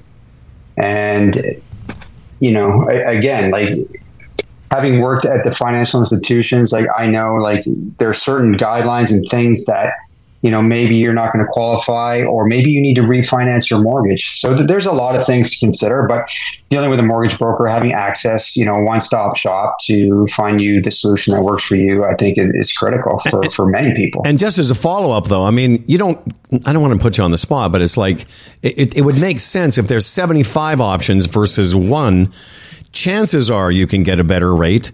But what do you say to somebody when they say, can you get me a better rate? Well, I'm going to say it's not always about the rate. Number one, like we need to understand what your goals are. Because if your payments are impacting your cash flow situation, maybe we need to refinance. Maybe we need to increase your amortization. Obviously not optimal to pay your mortgage off longer, but if the payments are, your lifestyle, then we may need to refinance. So I'm going to say, Howard, it's not always about the rate. Okay. But again, because we have access to over 75 different lenders, we're going to find you the best rate and the best solution for you. And you hit on it there a second ago. Like 1 point, if you find somebody like one to point, if you can do that, $500 a month in that scenario that you talked about, that's $6,000 a year over 5 years. That's 34. Just do the math. It's significant. And obviously why people should look beyond their bank, because there's better deals out there, obviously. 100%, Fred. But I think it comes down to advice and, doing what's best for the customer. Because if you're just renewing at your financial institution, of course they want to keep you as a client. For me, yes, I want your business, but I'm going to send you to the financial institution that makes sense for you. So it doesn't matter who I go to. It's whatever works for you. So understanding what your goals are is critical. And giving that piece of advice, I think, is so important, more now than ever, because interest rates are impacting, people's cash flow. Like, look, everything's gone up. Like, inflation's hurt us all, right? So, your mortgage payment is going to have a huge impact on your lifestyle. Well, I think that's where we'll close it off for today, because I think for the next time, and for a lot of people listening, it might be the first time they've ever considered breaking away from their bank and going to a mortgage broker. And next time, maybe we'll talk about what that process is like, and not because we've spoken about some of the benefits, but I think for a lot of people, they might just be reticent because like when we talk to Tim Niblett all the time, not everyone wants to talk about this kind of things. It makes them uncomfortable. But maybe breaking away from your bank when your mortgage comes due this year might be the year to talk to somebody like Mr. Kazarian. And by the way, Fred, when we're golfing, he occasionally will make me call him Mr. Kazarian, which I find very... And so you should. That's right. Mm-hmm. He's like, hey, he'll say, okay, for the next 9 holes, please call me Mr. Kazarian. And I say, okay. And I got nothing to say there, Howard. I don't know. Right, you got me. But, yeah, he doesn't want to get caught up in your fantasy world. Exactly. Yes, he does. The funny thing is, he does. LendersChoice.ca is where you get a hold of Mike Kazarian. LendersChoice.ca. And again, if you would like to support this program, we'd like you to support our clients, and Mr. Kazarian is one of them now. And we would appreciate you if you do have a mortgage coming due. At the very least, why not have a conversation? At least, if you're not ready to do it, at least have a conversation with Mike. Advice is free, and at least let Mike have I'm sure you would do that. Let Mike have a look at what your situation is and see if it's the best idea for you. Right? I think getting a second opinion is always, making an educated decision is so important. So, I'm happy to give whatever advice I can provide. And to your point, Howard, it's free. All right, man. LendersChoice.ca. Great to have you on board. Glad this all worked out. I'll check in with you later. And thanks for doing this. Appreciate it. Thanks, Mike. Good to meet you guys. Have a great day. Take care. Cheers. Bye. You too, Fred. Take care. Yeah, man. I think for a lot of people, they're just reticent. They might be bye, Mike. Now we're going to talk about you. See, while you're gone, we'll just talk about you. That's what we do after people leave. I think a lot of people are just reticent to make a change. But I think now more than ever, as you point out, just shaving a point off your mortgage can be a huge savings for a family over the course of the life of your amortization, Yeah, and I was thinking about that yesterday as I mentioned, they're saying that maybe this year, in the first half actually, that interest rates could maybe be cut. But again, we went from there's people with 1.5%, 1.75% mortgage. Those went, now it's as he mentioned, 5 or something. Even if they start to recede, we're only talking a quarter point at a time every couple of months or every few months, right? So the impact is going to be there for the next few years. They're not instantly going to return to where they were. They can't, obviously. Well, and, again, part of the problem with human beings is we forget, as I mentioned yesterday, we all think we're living in the worst times ever. I don't know how many times we've told this story in the last couple of years about our first mortgages.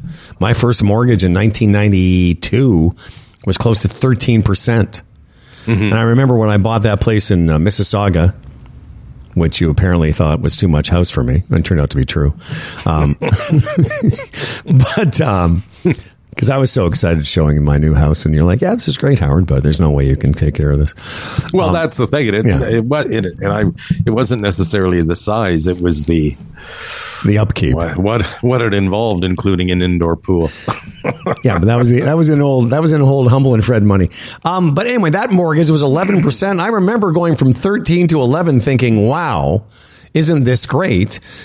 And so, our mortgage rates in the last few years have just gone way up from these historic lows. And the thing is, we had those historic lows for a long time. Oh, yeah. Money was cheap around here, around these parts for many years. I remember, again, talking to the bank, talking to my financial, the people I get advice from, and it was like, use your line of credit, man. It costs nothing. Mm-hmm. Use their money. It's virtually costs nothing. Use it. Well, that's changed, and I can attest to that. Well, yeah, I mean, it was inevitable that it was going to get more expensive. Right. Because a lot of these things, whether it's inflation or bank rates, the economy is cyclical. And, if you weren't around in 1992 and didn't have a mortgage, you might think, oh, my God, what is a mortgage rate right now? 6%? Yeah, it can be up around there. I don't have one, but what was it again? Oh, my first mortgage, same like you, 13%, but my mortgage was $45,000. And I know that's 35 years ago, but now when I look at, to buy it, and that was a townhouse.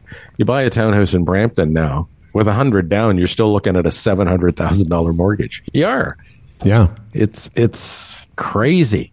So you think, oh, okay, it's 5 or 6%. We paid 13, but on a $700,000 mortgage. Yeah, I don't know how. I mean, that first mortgage we got, the house was, I think, $260,000, and we put down 60.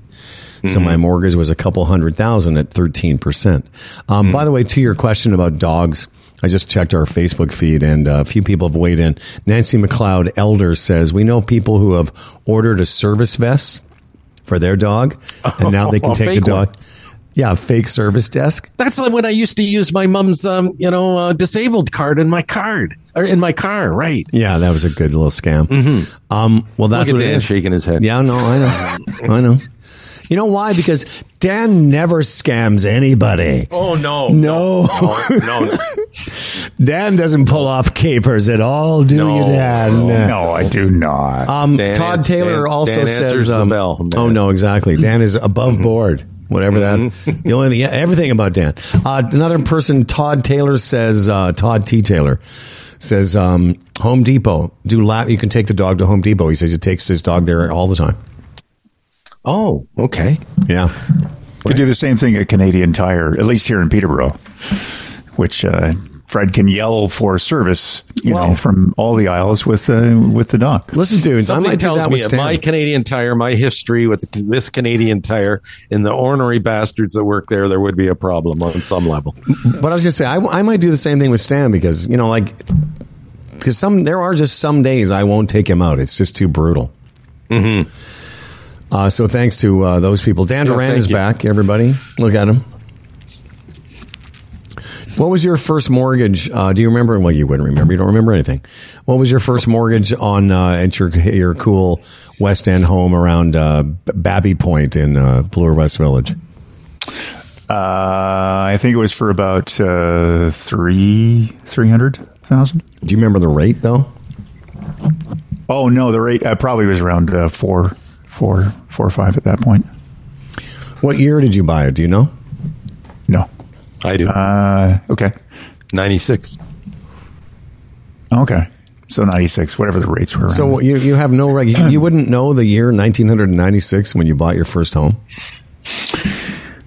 No. Wow. See, I don't remember that. I remember it was July 1st we took possession because it was July 4th that I had the chainsaw accident.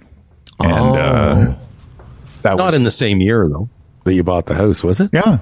Oh, was it? Oh. Yeah, no, it was like you guys were clearing some trees back there. Yeah, because they bought the house, a storm came through, and trees fell into the neighbor's yard right after we took possession, so the house was empty. I do remember that. I remember, and I know what you paid. You paid $410,000 for that house, and at the time I'm thinking, is he crazy? Is he out of his freaking mind? Again, not fully appreciating, and not having that crystal ball that everyone would like, and not fully appreciating the value of that neighborhood, even then. Oh yeah, what it was. And I remember you, right, Dan? $410,000 you paid for that house. Dan, it was kind of nuts. Yeah, he has no. Because I had paid like $280 for this or something, and he paid $410 for this bungalow, and it's like what? And now, like houses in that neighborhood, like modest homes are like 2 and 3 You can't million. get a tent in there. Yeah. By the way, let's review. So I buy a house. You're all negative about it. Dan buys a house. You're all negative about it. What is the through line on this narrative? You're just negative. No, it was in different ways. I know. Not negative. I was just trying to. You care for people. You see, and you think, wow, it's all about caring. That's a big pill to swallow. $410,000. Now you couldn't buy a goddamn. So there's trailers worth that much. I bought that place, the place that was too much for me. In 1993, we bought it for around $400,000, and in 1998, we sold it for $500,000 because we're good that way. And then the guy who bought it from me tore down the house. So basically, he paid $500,000 for the land. That house now, because the thing is, that's how I met Fraser. Forget the house, the property. The property. But this is, I've never been good at this. So that house now, like Fraser, my buddy, he still lives in that neighborhood. So when he had a $500,000 house in 1998, he just stayed there because that house now is worth $4 million. That whatever they've done to it, but all the houses in that neighborhood might have just stayed there. No, not me. Real estate idiot. A number comes to mind. That house down in Mississauga with the indoor pool. Did you not pay $338,000 for that house? No. No? Okay. Because even that at the time, in 1993, that was a big ticket. Yeah, no. You know what? You might be right.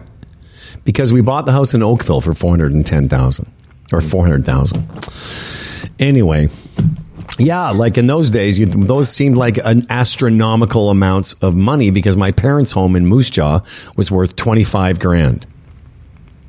Yeah.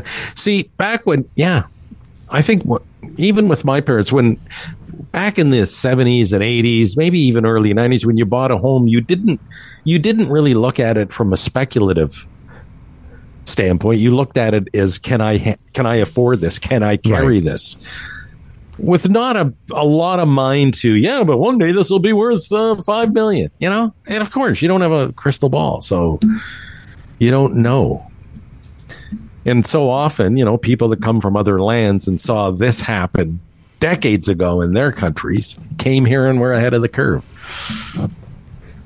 Yeah, there was a house we were looking at in Jane and Bloor that was owned by the former publisher of the Toronto Sun. Can't remember his name. And we were Peter Worthington. No, wasn't it? The guy you'd know him. Creighton. Doug Creighton. Yeah, Doug Creighton. Yeah. And the house we were in was worth $260,000. The house the house we eventually bought, you're right, Fred, was probably in the 300s, in the late 300s. And that house there at Jane and Bloor in that neighborhood was probably 450 or so. And I remember the real estate agent pissed Randy off because we told her we can only afford this much money. And she said something to her like, why don't you have your husband, just doing a commercial or something, another commercial? like she was trying to force us into like spending more money. And but if I bought that house in that neighborhood for whatever they were asking for, if I could have just gotten my head around it. But again, in those days, those numbers seemed astronomical. Oh, crazy. And I remember when I bought this house for this house I only paid $280,000 for. At the time, we were looking at ones that were like $310,000, $320,000 and thinking, no, I don't want to go the extra 40. And I remember the agent saying, Fred, over 25 years, that's not really a lot of money per month. And I don't want to go there. Not that I care in retrospect, but you could have had a lot more house. A lot more house for 30 or 40 grand more. Oh, yeah. Well, the Creighton house, if we bought a house in Mississauga for $360,000, it was $460,000. So what was $100 grand in money in those days, at that point, as around the late 90s, the interest rates were back to, 3 and 4%. Anyway, that's why having a guy like Mike Kazarian is going to be good for us, because I think a lot of people have these conversations.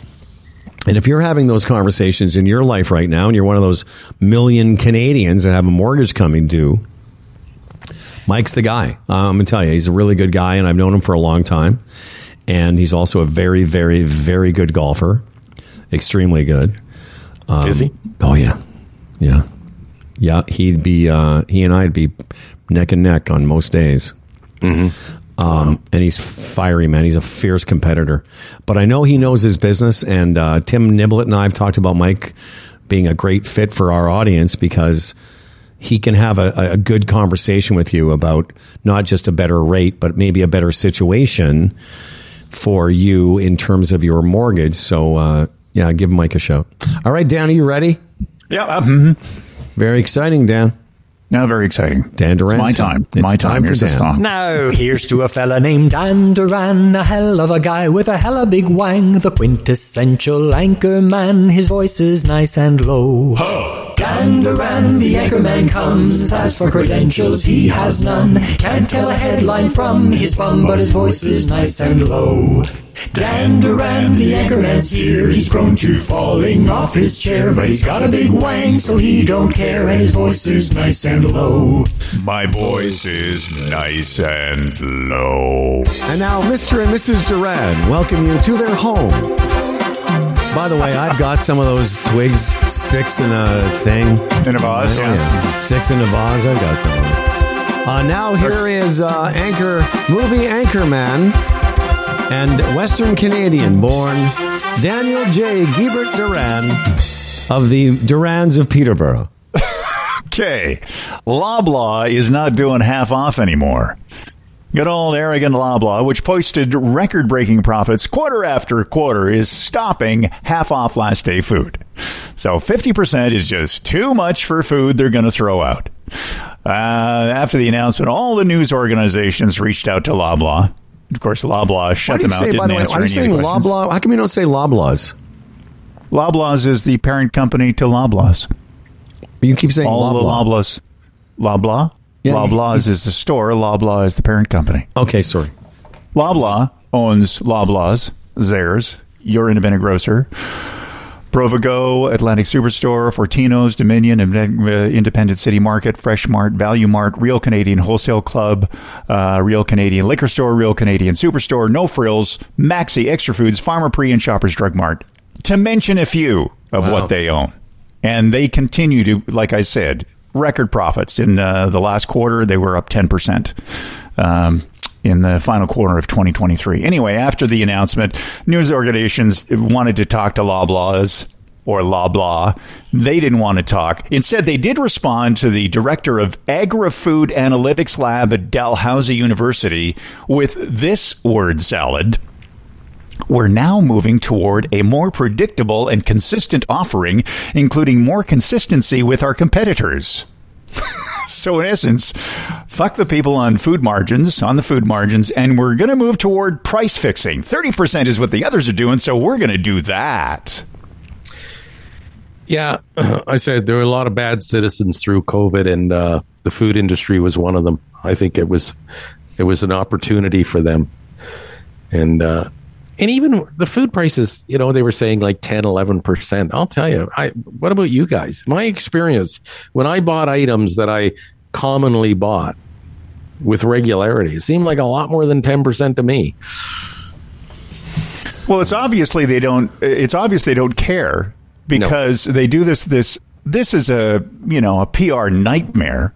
All the news people are talking about it right now. You look to any of the major websites, it's on there, and they haven't They haven't even bothered responding because they go, well, it doesn't matter. We've trained our customers already to know that everything's going to be more expensive, and we just don't give a shit if we're, really 50% off last day. It's about to expire. Tomorrow's the days, and it was, a lot of people on the margins were going to Loblaws and going and looking down the aisle and seeing what the discount is and buying those foods because it's hard to at certain points for people. Some people can't afford stuff, so they're just going to throw it out rather than discount it. They're discounting it down to 30% instead of the 50% that they've always been doing for years and years. Well, that's what I don't understand. That all the discussion about food gouging and COVID, and we've had that talk from time to time. But I don't understand what the point is if something is about to go bad.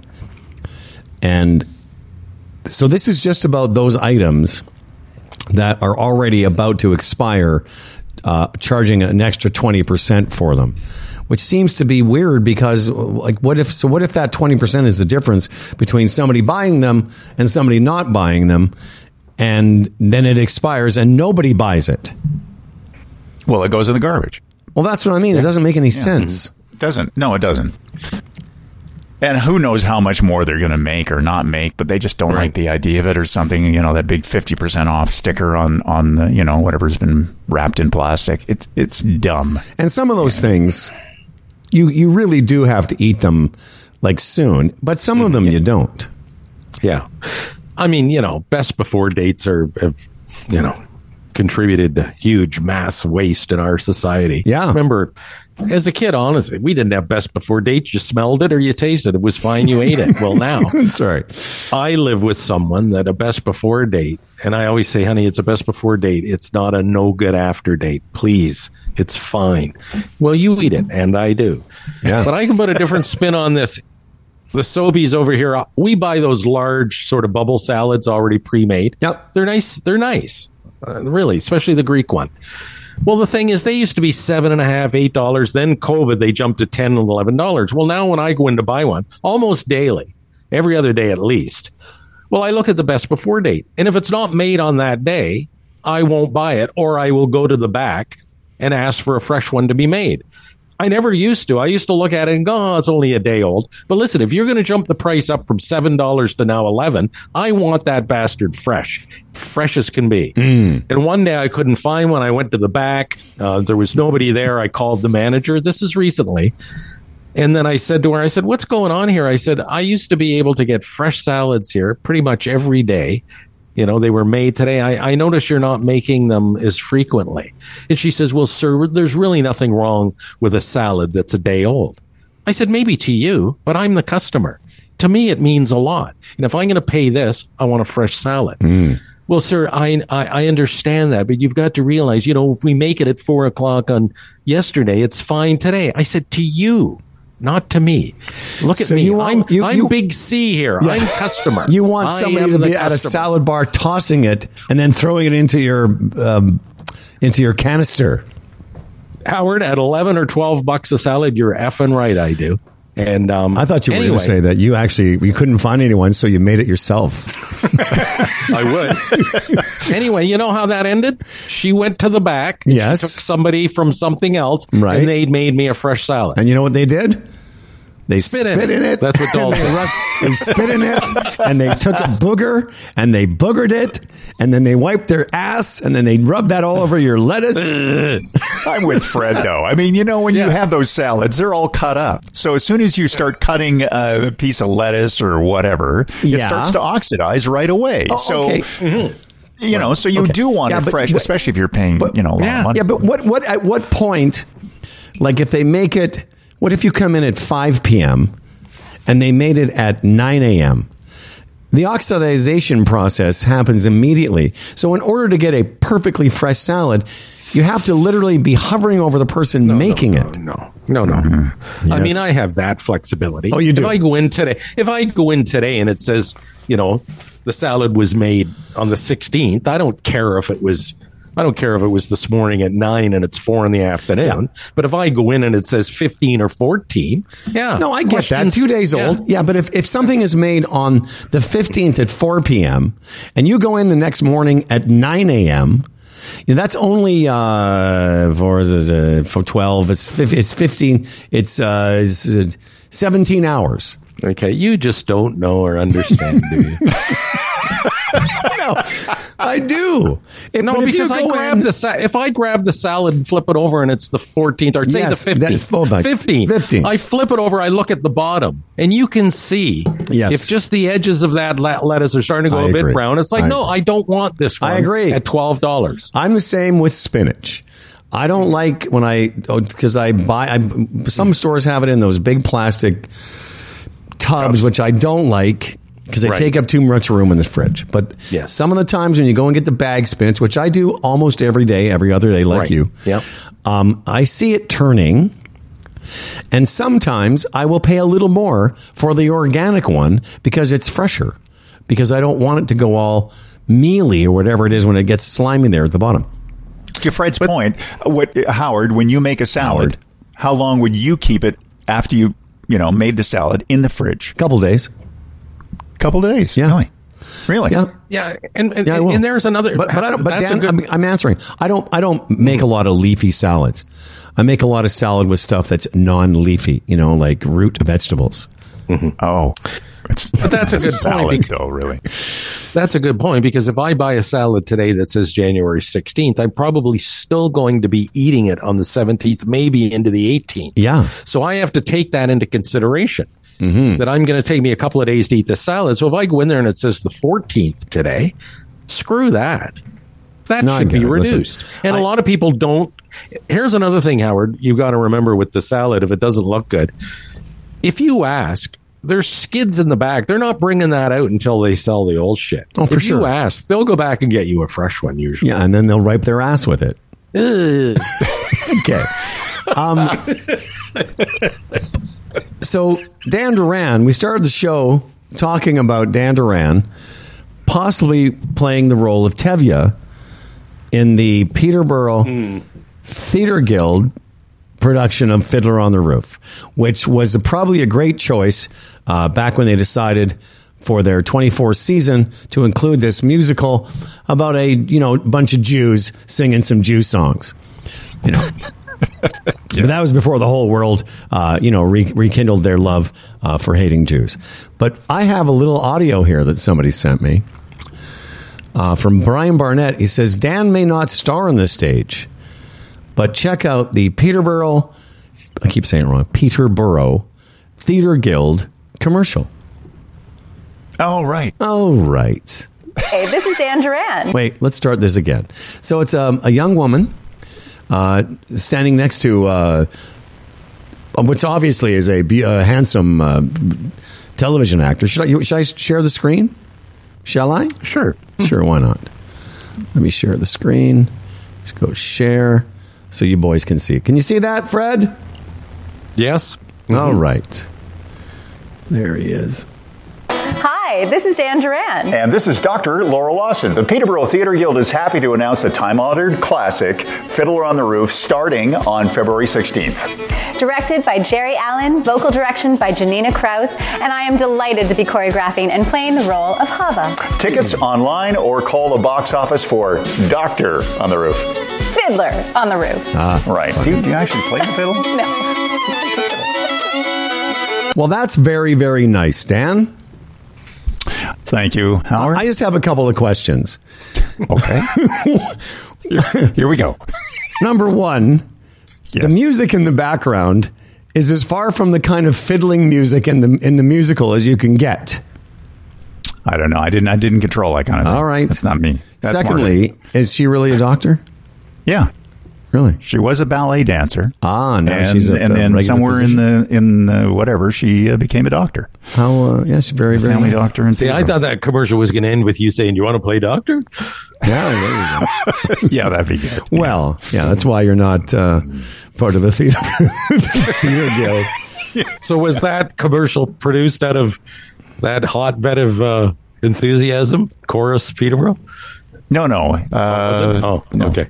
Not a chorus. No, it's airing on the station. Well, it's very good. I mean, again, the choice of music is a little bit weird, considering that it's I'll pass that on because you're right. Why wouldn't they play the music? It's down-home fiddling music, and people are going to get the wrong idea when they show up and it's a bunch of Jews whining about being exiled from another fucking place. Good point. I totally agree. Why didn't they use some of the music? We're already paying the royalties for the music. Yeah, why aren't use we the playing, music. Exactly. No. Well, yeah, as opposed to people are going to come there and get the wrong idea. They're going to be like, what are all these Jews whining about? Wasn't Sunrise, Sunset? And then yes. Sunset. Mm-hmm. Yeah.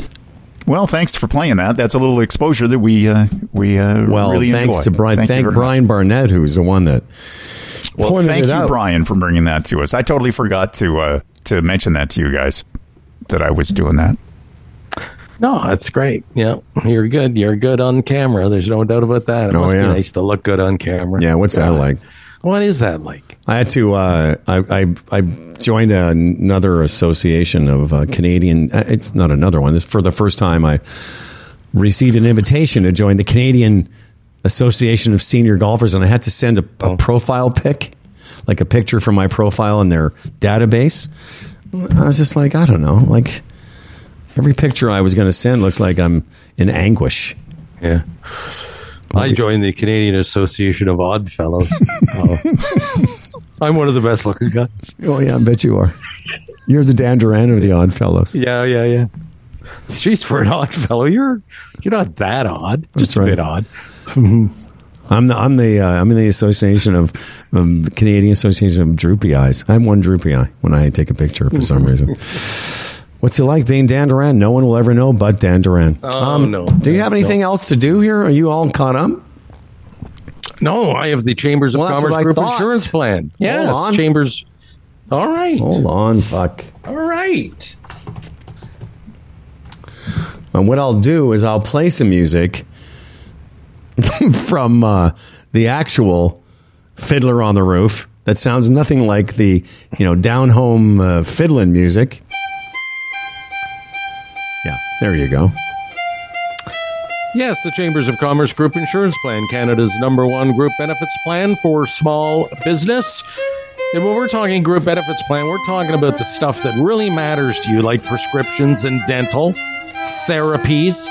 They have a mental health component, even an HR component. So yeah, if you're in a situation with an employee, you can speak to someone on how to deal with it. Crazy. I mean, really, top to bottom, this is the way to go for a small business. You can get a free quote today. Go to chamberplan.ca. It's all there. You put in the parameters of your company, what it's all about, the size and who's involved, what you can afford, and they'll come up with a product for you. Yes, they will. The Chambers of Commerce Group Insurance Plan, chamberplan.ca. It isn't easy. You may ask, why do we stay up there if it's so dangerous? We stay because Anatevka is our home. And how do we keep our balance? Well, Dan, thank you for once again contributing to this program. Tradition. Thank you for having me again. Appreciate it. I've never seen Fiddler on a Hot Tin Roof. I should check that out. I should come up and see that. I should see that. Yeah, you should. Really. Yeah. Take my little darling. It might be a bit Jewy for you, though. Is it a bit Jewy? It can be a bit Jewy. And what would make you say that? What would be a bit Jewy for me? What is my Jewy threshold? You're basically me. I'm your Jewy threshold. What you're saying is Howard is enough Jew for Fred? Is that what you're saying? That's right. I basically you've reached and could exceed your Jew threshold. Listen. What, I'm not going to get into the intricacies. No. But I saw a very disturbing thread yesterday that you were involved with a couple of other fellows regarding the Jewish faith. What? And, yes. And, yeah. And an incident, involving the, you saw, yeah. You forgot? Already? No, I'm just you and Earl and Darren back and forth. that. Yeah. Well, first of all, yes, that was a bit disturbing. Yes, so disturbing I couldn't take part. And Dan Duran, well, yeah, Dan got right into it. No, I know. Oh yeah, because Dan doesn't care. I think Dan, because basically it was a threat. I don't think we should share all this. It's just well, you can't mention it without sharing it. Dan, I mean, do you not know the first rule of Fight Club?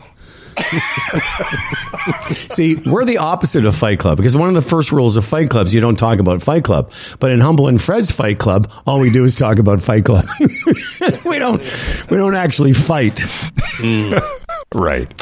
So this was this was basically on my little bit yesterday because I had talked about how Geddy Lee's parents. I was informed by Darren that they met in a concentration camp. And they not only met in a concentration camp, but got married there. And I presented this to you fellows yesterday as a concept I thought was funny. Mm-hmm. Basically, my bit was, how do you try and pick up a chick in a concentration camp? Like, how is that a setting? It's not like, and then you get married in the concentration camp. And so, by the way, I don't know who that 919 number is. That Earl? Because it doesn't show up on my. I would imagine because I saw him. Okay. Maybe these people don't want to be exposed in such a light, Howard. Well, it's all. Listen, if I don't mind it, well, listen. Okay. No. Go ahead. Well, it's pretty mild, really. Okay. Yeah, boy. Dan doesn't want to be exposed in it, though. I can tell you for sure he doesn't. Look at him. Look at Dan. That's the face of somebody who just wishes this bit would go away. When Dan weighed in, I'm sure he thought, I don't really want to do this, but I want to be part of the fun game. So it started off basically someone saying, I would have to RSVP no to the Geddy Lee's parents' wedding invite, which I thought was funny. Mm-hmm. I wrote back right away, yeah, that's a hard no for me too. Sorry, I can't make your wedding at the concentration camp. I would have gone to Dan's wedding in Malta before I'd go there. Darren comes back with no kidding. The parking at Auschwitz is brutal, and the trains are always packed. Again, pretty racy. But again, it's being presented by a Jewish man. So go crazy, Howard. I'm going. I wrote back, no shit, and all they had at the reception was barbecue. Oh, I know, terrible. And then Darren comes back, everything tastes like seared chicken. I go, at least it was kosher. And I guess whoever this is, I don't have a name, I wouldn't attend, but I'd send a gift they'd be easy to buy for. Because seriously, where are you registered? Well, I'm registered over in, Camp 3. And then Dan, very innocently, did they have an open bar? No big deal. No big deal. But see, that is a threat I would not want my name attached to. And it told me something about my character yesterday. My resistance to that thread said, Fred, you're not a bad guy. Mm-hmm. Oh, is that what it told you? Here, I'm going to write that. I'm going to write that on the thread. Fred thinks he's such a good guy. Yeah, I'm not going to jump in that pool. No. Well, that just goes to show. I know what kind of person I am. I'm a funny first, offended second.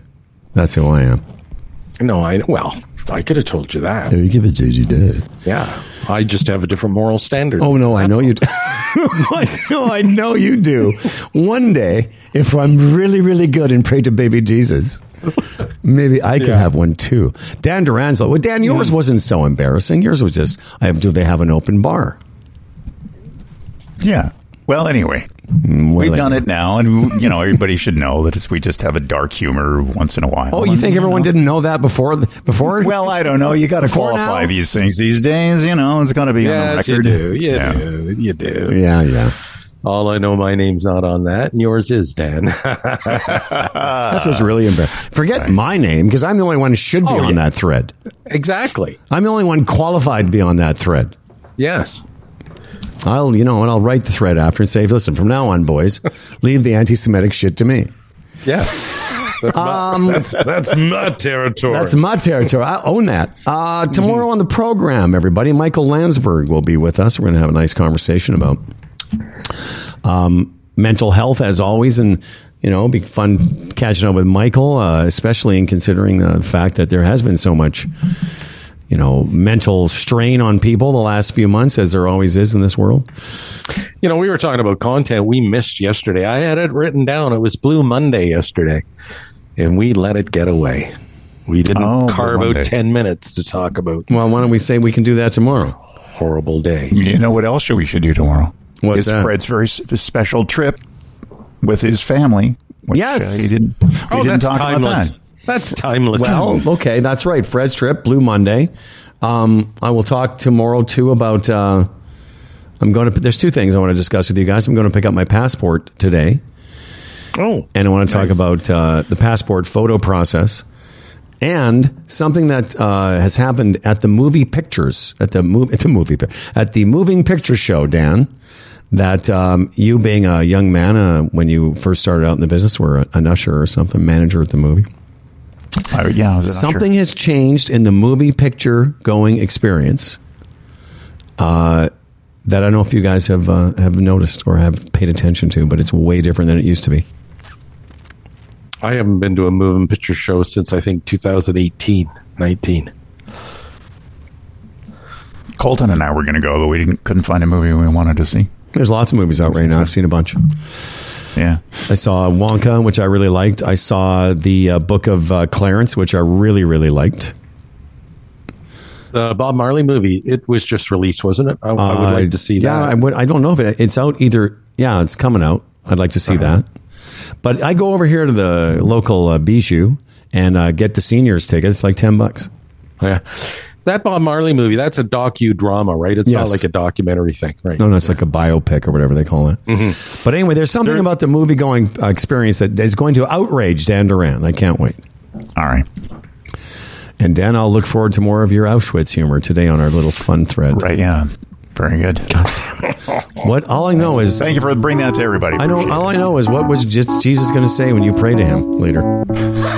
This episode of Humble and Fred was brought to you by the Retirement Sherpa, the Chambers Plan, Boron One, Bodog, and Kelsey's. Hey, and our newest sponsor, Lender's Choice Mortgages. For contests and comments, we read all of our emails, humbleandfred at humbleandfredradio.com. Humble and Fred at humbleandfredradio.com. Please tell us what you think.